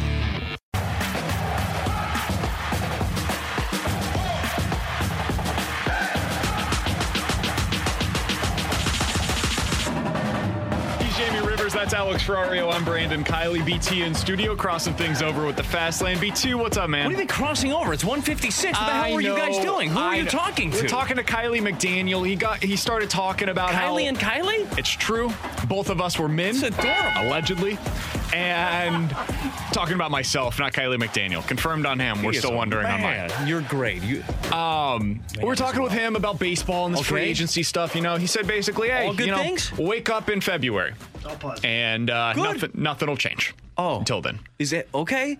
So my follow-up question is with that, if nothing will change until February, I'm fine with that. Can we just act like Yadi and Waino are still ours then? Don't think that's how it works. Okay, no. well, this sucks. He did say he thinks both will potentially be back, though. I'm kind of digging this Kylie fella. He said he thinks that with Kylie Waino... Yeah, both of them. He said for Waino, Atlanta versus St. Louis, and he'd go 65% on St. Louis. And with Yadi, he doesn't think there's a 2-year deal out there for him.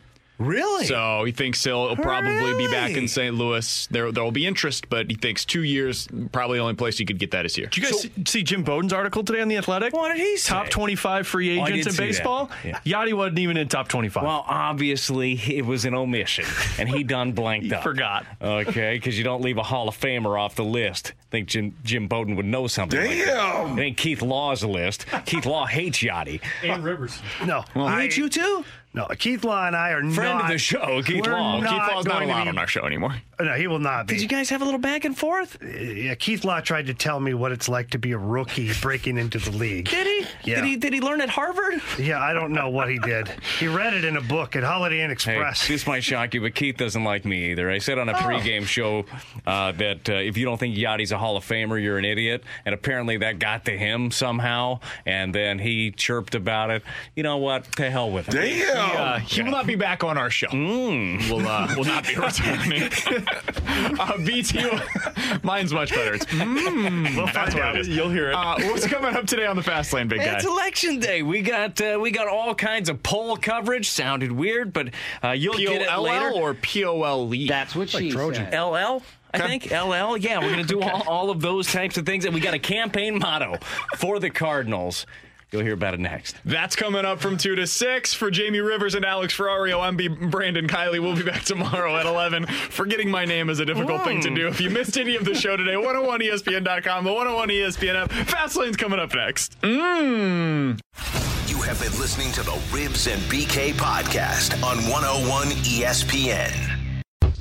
The Venture X card from Capital One gives you more of what you love, like premium travel benefits and access to Taylor Swift tickets. Oh, I do love her. Earn 5 times miles on flights and 10 times miles on hotels through Capital One Travel. Enjoy your stay in Suite 13. Whoa, 13? That's Taylor's lucky number. Plus, get access to Taylor Swift The Eras Tour, presented by Capital One.